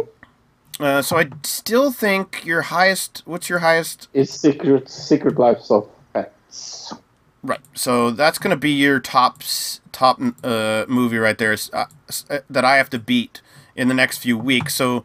One of these movies has to do better than 46.6 million in the next few weeks for me to beat you, Fro. And like I said, I think your dark horse is Yesterday. Oh man, I didn't realize, but now that this week came around, last week it wasn't. I didn't see anything, but this week, every other commercial I'm seeing on YouTube or TV is that movie. Yeah. So yeah, they're promoting the hell out of it. I know. Yeah, I'm not surprised. But like we said, Men in Black International is coming out this weekend. The Men in Black have expanded to cover the globe, but so have the villains of the universe. To keep everyone safe, decorated Agent H and determined Rookie M join forces, an unlikely pairing that just might work. 5.6 out of 10 on IMDb. 24% on Rotten Tomatoes, 3.5 or 3 out of 5 on our favorite Common Sense Media, and 80% like this movie on Google. Then, for some fucking strange thing, Jim Jarmusch came out with a zombie movie this week. This is the strangest thing I have ever heard. If you're a Jim Jarmusch fan like me, this is like, what? Really? Him making a zombie movie? Yeah. It's not only just a Jim Jarmusch zombie movie. It's a Jim Jarmusch zombie movie starring Bill Murray to make it even weirder. I still want to see it though. And Adam Driver, Selena Gomez, and Chloe Sevigny. Selena Gomez kind of throws me off, but sure.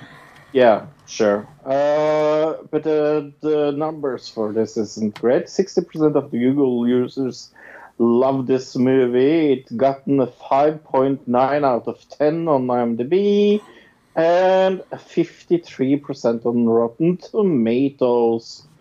And what is this movie all about, you ask? Well, the peaceful town of Centerville finds itself battling a zombie horde as the dead start rising from their graves.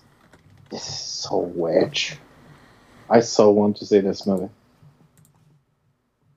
Yeah, it looks good, but the audience scores are throwing me off, or the audience scores and the regular scores. More the audience scores are throwing me off, and also the fact that it has Selena Gomez is kind of making me go, maybe that is the reason. Maybe some casting choices are the reason it didn't do so well, but who knows? But I mean, Ghost Dog, such a good movie. Oh yeah, it's one of my favorites of all time. Like that movie is one of the things that got me into loving making films, or why I got into film school was that movie. There's something about it where it's like the TV show we watched. What was it? Too Old to Die Young. It had these blank parts, but that kind of feel like how that movie did, but. Yeah, I don't know. They're not the same to me, I guess. You know, this has Tom Waits in it as well. Mm-hmm. It's got Steve Buscemi. It's got the RZA from Wu-Tang Clan. It's got Iggy Pop. Mm-hmm. It's got Tilda Swinton. Danny Glover. I know. Man, it's got so many people in it. Rosie Perez. I know. Wow. How did it not get better scores? This is crazy. I mean, and to be honest, he has not made a bad movie. I can't think of a Jim Jarmusch movie I didn't like. Yeah, no. I'm looking down here, like Broken Flowers, fucking love it. Coffee and Cigarettes, fucking love it. The Neil Young documentary, fucking love it. Dead Man, fucking love it. Every movie. Down by Law, such a good movie. All right, I think it's time to plug things. audibletrial.com/another digital citizen. Get a free trial and a free audiobook, 30-day trial. Get an audiobook, cancel the trial anytime, keep your audiobook. Go check out our Facebook page, like we've said. Post something up there. Send us an email or something at anotherdigitalcitizen@gmail.com. Share the podcast somewhere, anywhere, Twitter, Instagram, whatever. Just share the podcast, get it out to other people. Because sharing is caring. Do you know what I forgot to say that I watched this meal week? I forgot that I watched this cooking show that you told me about.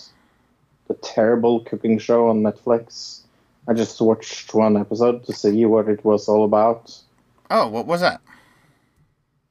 The cooking show. The cooking show you told me about. Yeah, what's it called? With, I don't remember what it's called. But I only have it in Norwegian because it's translated on the Norwegian Netflix. Oh, what is it called on there? Let me look it up. I'm going back to when... Was it last week I watched it? Yeah, The Chef Show? Yeah. The Chef Show, yeah. What's it called in Norwegian? Hold on. It's called it's fine. Or something. I'll remind people this was a cooking show with, what's his name? See, I don't even remember the guy's name. Jon Favreau, right. With a bunch of celebrities, mostly from movies he's done, and then some chef he found, like, on set of Iron Man, I think is what it was, right? Yeah, and it's not good. It's just fucking boring. Wasn't the name drop? He name drops so much. It's just so cringy to hear him name drop every, like, I don't know, 10th sentence. He's name dropping somebody. This time I was working with blah blah, and we got this in Paris or whatever. You know what I mean? Can't stand it. There was a few good comedians he brought on there that were okay. Like, I mean, but at least in the episodes I saw. But yeah. Did you watch anything of Joe Rogan this week? No. He's put out 2 podcasts last night, like right as I was going to bed. The one I really want to. I already downloaded the one. I need to listen to it after we get done here. With what's his name? With Duncan Trussell. With Duncan Trussell, yeah. The other one I'm not really interested in, but I always loved the Duncan podcasts. Are like, it reminds me of old school Rogan back in the day. Yeah. Yeah. The one with Duncan was amazing. Oh, you've already listened? Yeah, I guess you had time to listen to it. Yeah. I've got it downloaded. I just need to... I'll listen to it. I actually need to mow the lawn today, so I'll listen to it while I mow the lawn. Yeah, I actually recommend that very, very much. I don't care about Miss Pat. I never heard of her. I've never heard of her either. I think she's like some lady from the Comedy Store. I think is what I remember. Yeah. I wanted to get your thoughts on the whole AEW ticket situation. Have you heard about this? Since you weren't on that wrestling show, we should promote that wrestling show. Everybody go check that show out. Yeah, I wasn't on last week. Yeah. No, I haven't heard about this. The not All In, but All Out show, the one that's coming up in August. Right. The tickets for the arena sold out in 15 minutes. There were 50,000 people in queue online to get tickets. They could have, according to Meltzer, they could have sold over 100,000 more tickets if they would have had a bigger venue than they did. Wow. We're talking the Allstate Arena. We're talking about WrestleMania-sized crowds. But that, that's all hypothetical off of whatever Dave Meltzer said. But this is showing that this is going to be a real force to be reckoned with when it comes to I hope so. An audience, because there is a huge audience here. And what has been said in wrestling podcasts is they don't know where this wrestling audience is coming from, because these if they go back and look at the numbers of who's buying WWE pay-per-views, who's buying according to like the cable companies, who's buying UFC pay-per-views, there's a little bit of crossover between UFC and AEW. There's almost no crossover, believe it or not, between WWE and AEW, but 80% of the audience is a new pay-per-view audience, which they're totally confused as to how this can be. But I think it has a lot to do with the social media influence of like people like the Young Bucks and things like that. They're bringing in a new audience off the internet. What do you think? Yeah, no, like I said many times during my rant about Double or Nothing, I think it's very important that they don't forget to build their own audience. I think Okay, continue, sorry. Yeah. I think that's one of my main problems about this. It's like, it's very, very, very important for me that they show me their own products, because if you look at it at a very with cynical eyes, as I did in that rant, it is very it's based on other stuff. I mean, it's very, very important, and I understand that people are saying this pay-per-view wasn't really for newcomers and people that didn't know the storylines for going in and things like that. You can't build a company upon what other people has done before, and it's very unfair of making storylines into your company that are based on other people's company. I find that very atrocious, and I find it very disrespectful. Well, I mean, they weren't, like I said last time when we talked about the last show, they weren't expecting all this new audience to be there. They were expecting the hardcore audience to be there. They weren't expecting all these other people to show up, and they did. So they have a chance to redeem themselves in the next one, I think. I don't think it's that big a deal. And what I was about to say was the next AEW show, not the big one. There's 2 in between the August show, remember? That are smaller. I think it's called Fyter Fest. Is going to be streaming live for free on what is it? BNR radio. They're gonna they're gonna give it out for free, so you get to see the build up to the bigger show. Even though they don't have TV yet, they're using the internet as their TV right now. So they are doing what you're saying. Well, kind of, but still they haven't written one single storyline. They haven't really showed us a product yet. So I think it's very important. There is a storyline. There's the title storyline, obviously happening, and then there's the Cody and his brother storyline, tag team match storyline that's happening. And then there's the weird storyline that we don't really know what it is with, like, the guy who's player Uno, who is, like, all this clan of people. So there are storylines happening. Oh, yeah, I'm not saying that, but it's... I still don't feel like they hit the reset button. Well, they haven't yet, because like I said, the last show, they weren't expecting this audience to be there. So this next show, they know it's going to be there. This is where they're going to hit the reset button, Fro. You're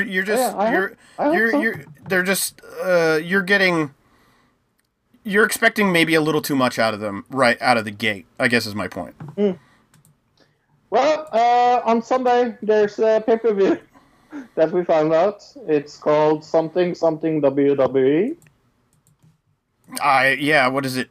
Stomping Ground? Stomping Ground? Stomping Ground. I haven't seen any WWE at all recently, but me and Fro just want to get together and hang out and whatever, eat some good food and maybe drink a few beers or whatever. And so, we're gonna do that and probably have a few friends if they show up. We'll see what happens. I will bet some of them will show up. So if you want to join us on that on Sunday, contact me or contact Luke on Facebook, and me you can contact with your telekinesis. That would be good. Or you can just email us, I guess, at anotherdigitalcitizen@gmail.com. Did you hear about Jojo Siwa, Fro? Yes. And the asbestos makeup in Claire's of all place, which is like a place for like 12-year-old girls, Fro. I don't know if you have Claire's stores in Norway.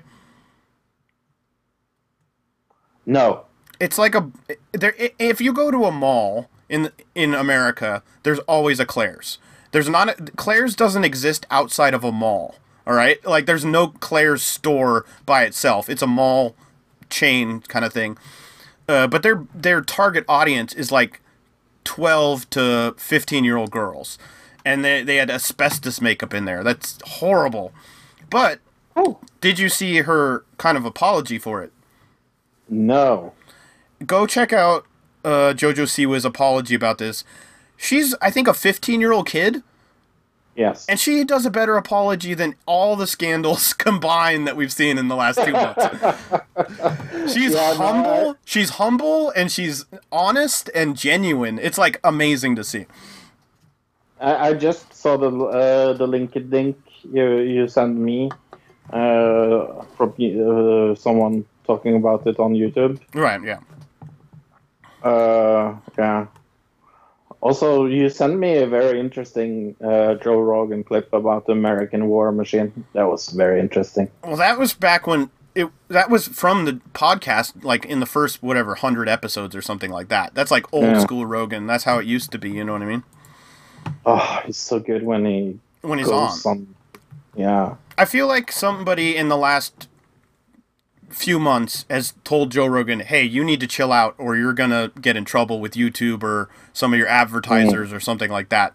And so he's kind of calmed down a little bit as far as like with the conspiracy theory stuff and things like that. Well, he's tough enough to have Mr. Conspiracy himself. But I think that is when it changed, is after the Alex Jones podcast. That's when somebody came in and said, hey, Joe, can't be doing this. Otherwise, advertisers are going to get mad and YouTube's going to get mad. We got to cool it out on that. Like, you can have a few people talk about a few conspiracy theory things, but you can't have somebody like that on your show. I bet there was some discussion of that.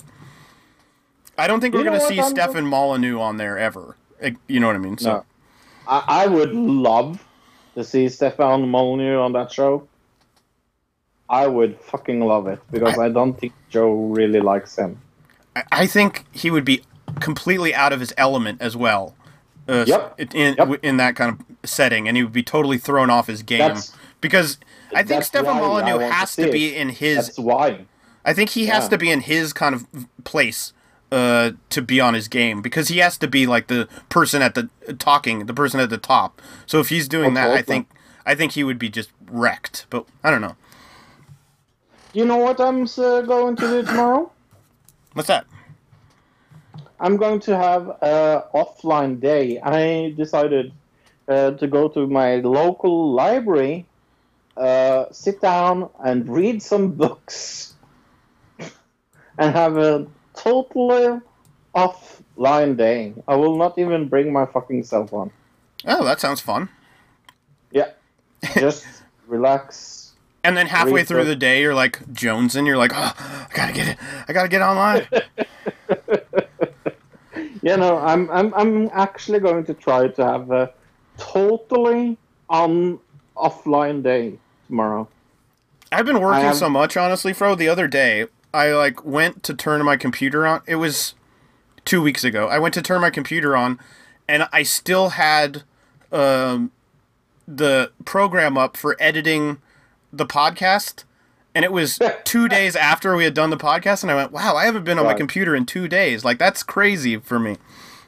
Yeah. Yeah, but with my kind of things that I do online as well, like, I'm always fucking online. Right, yeah. And, yeah, no. Tomorrow I want to read an actual book. That sounds like a good idea. Yeah. And check out Holy Moly tomorrow. We'll definitely be talking about Holy Moly next week. Crazy American TV show. Yeah. I am so looking forward to that. You have no idea.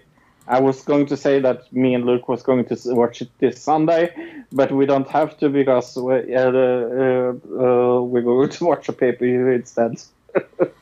So we don't have to wait. And actually, you know what else comes out this next week is Big Brother comes back.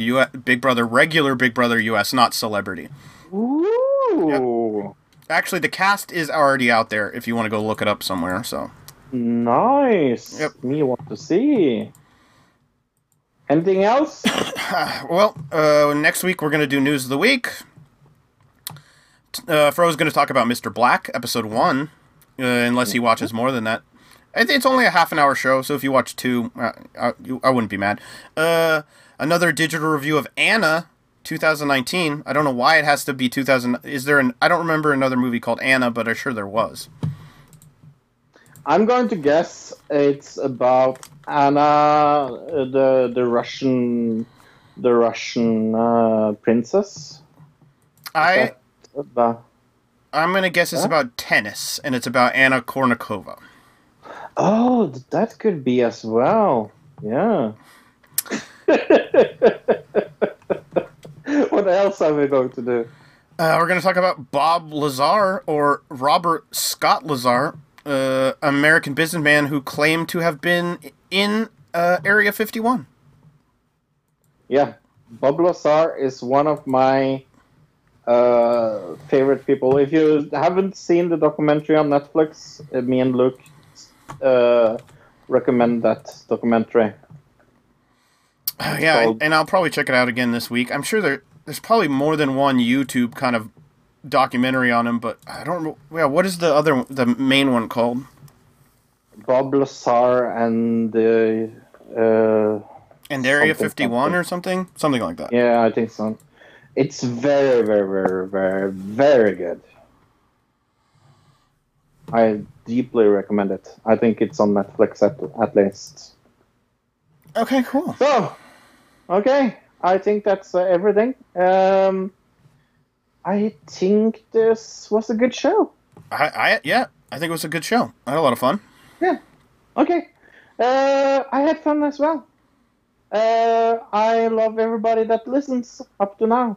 And even if you turned off, but then you're not going to hear this, so I don't know what to Okay. From Norway, my name is Fro. He's from America and his name is Luke. Goodbye, everybody. Goodbye, everybody. Goodbye, citizen.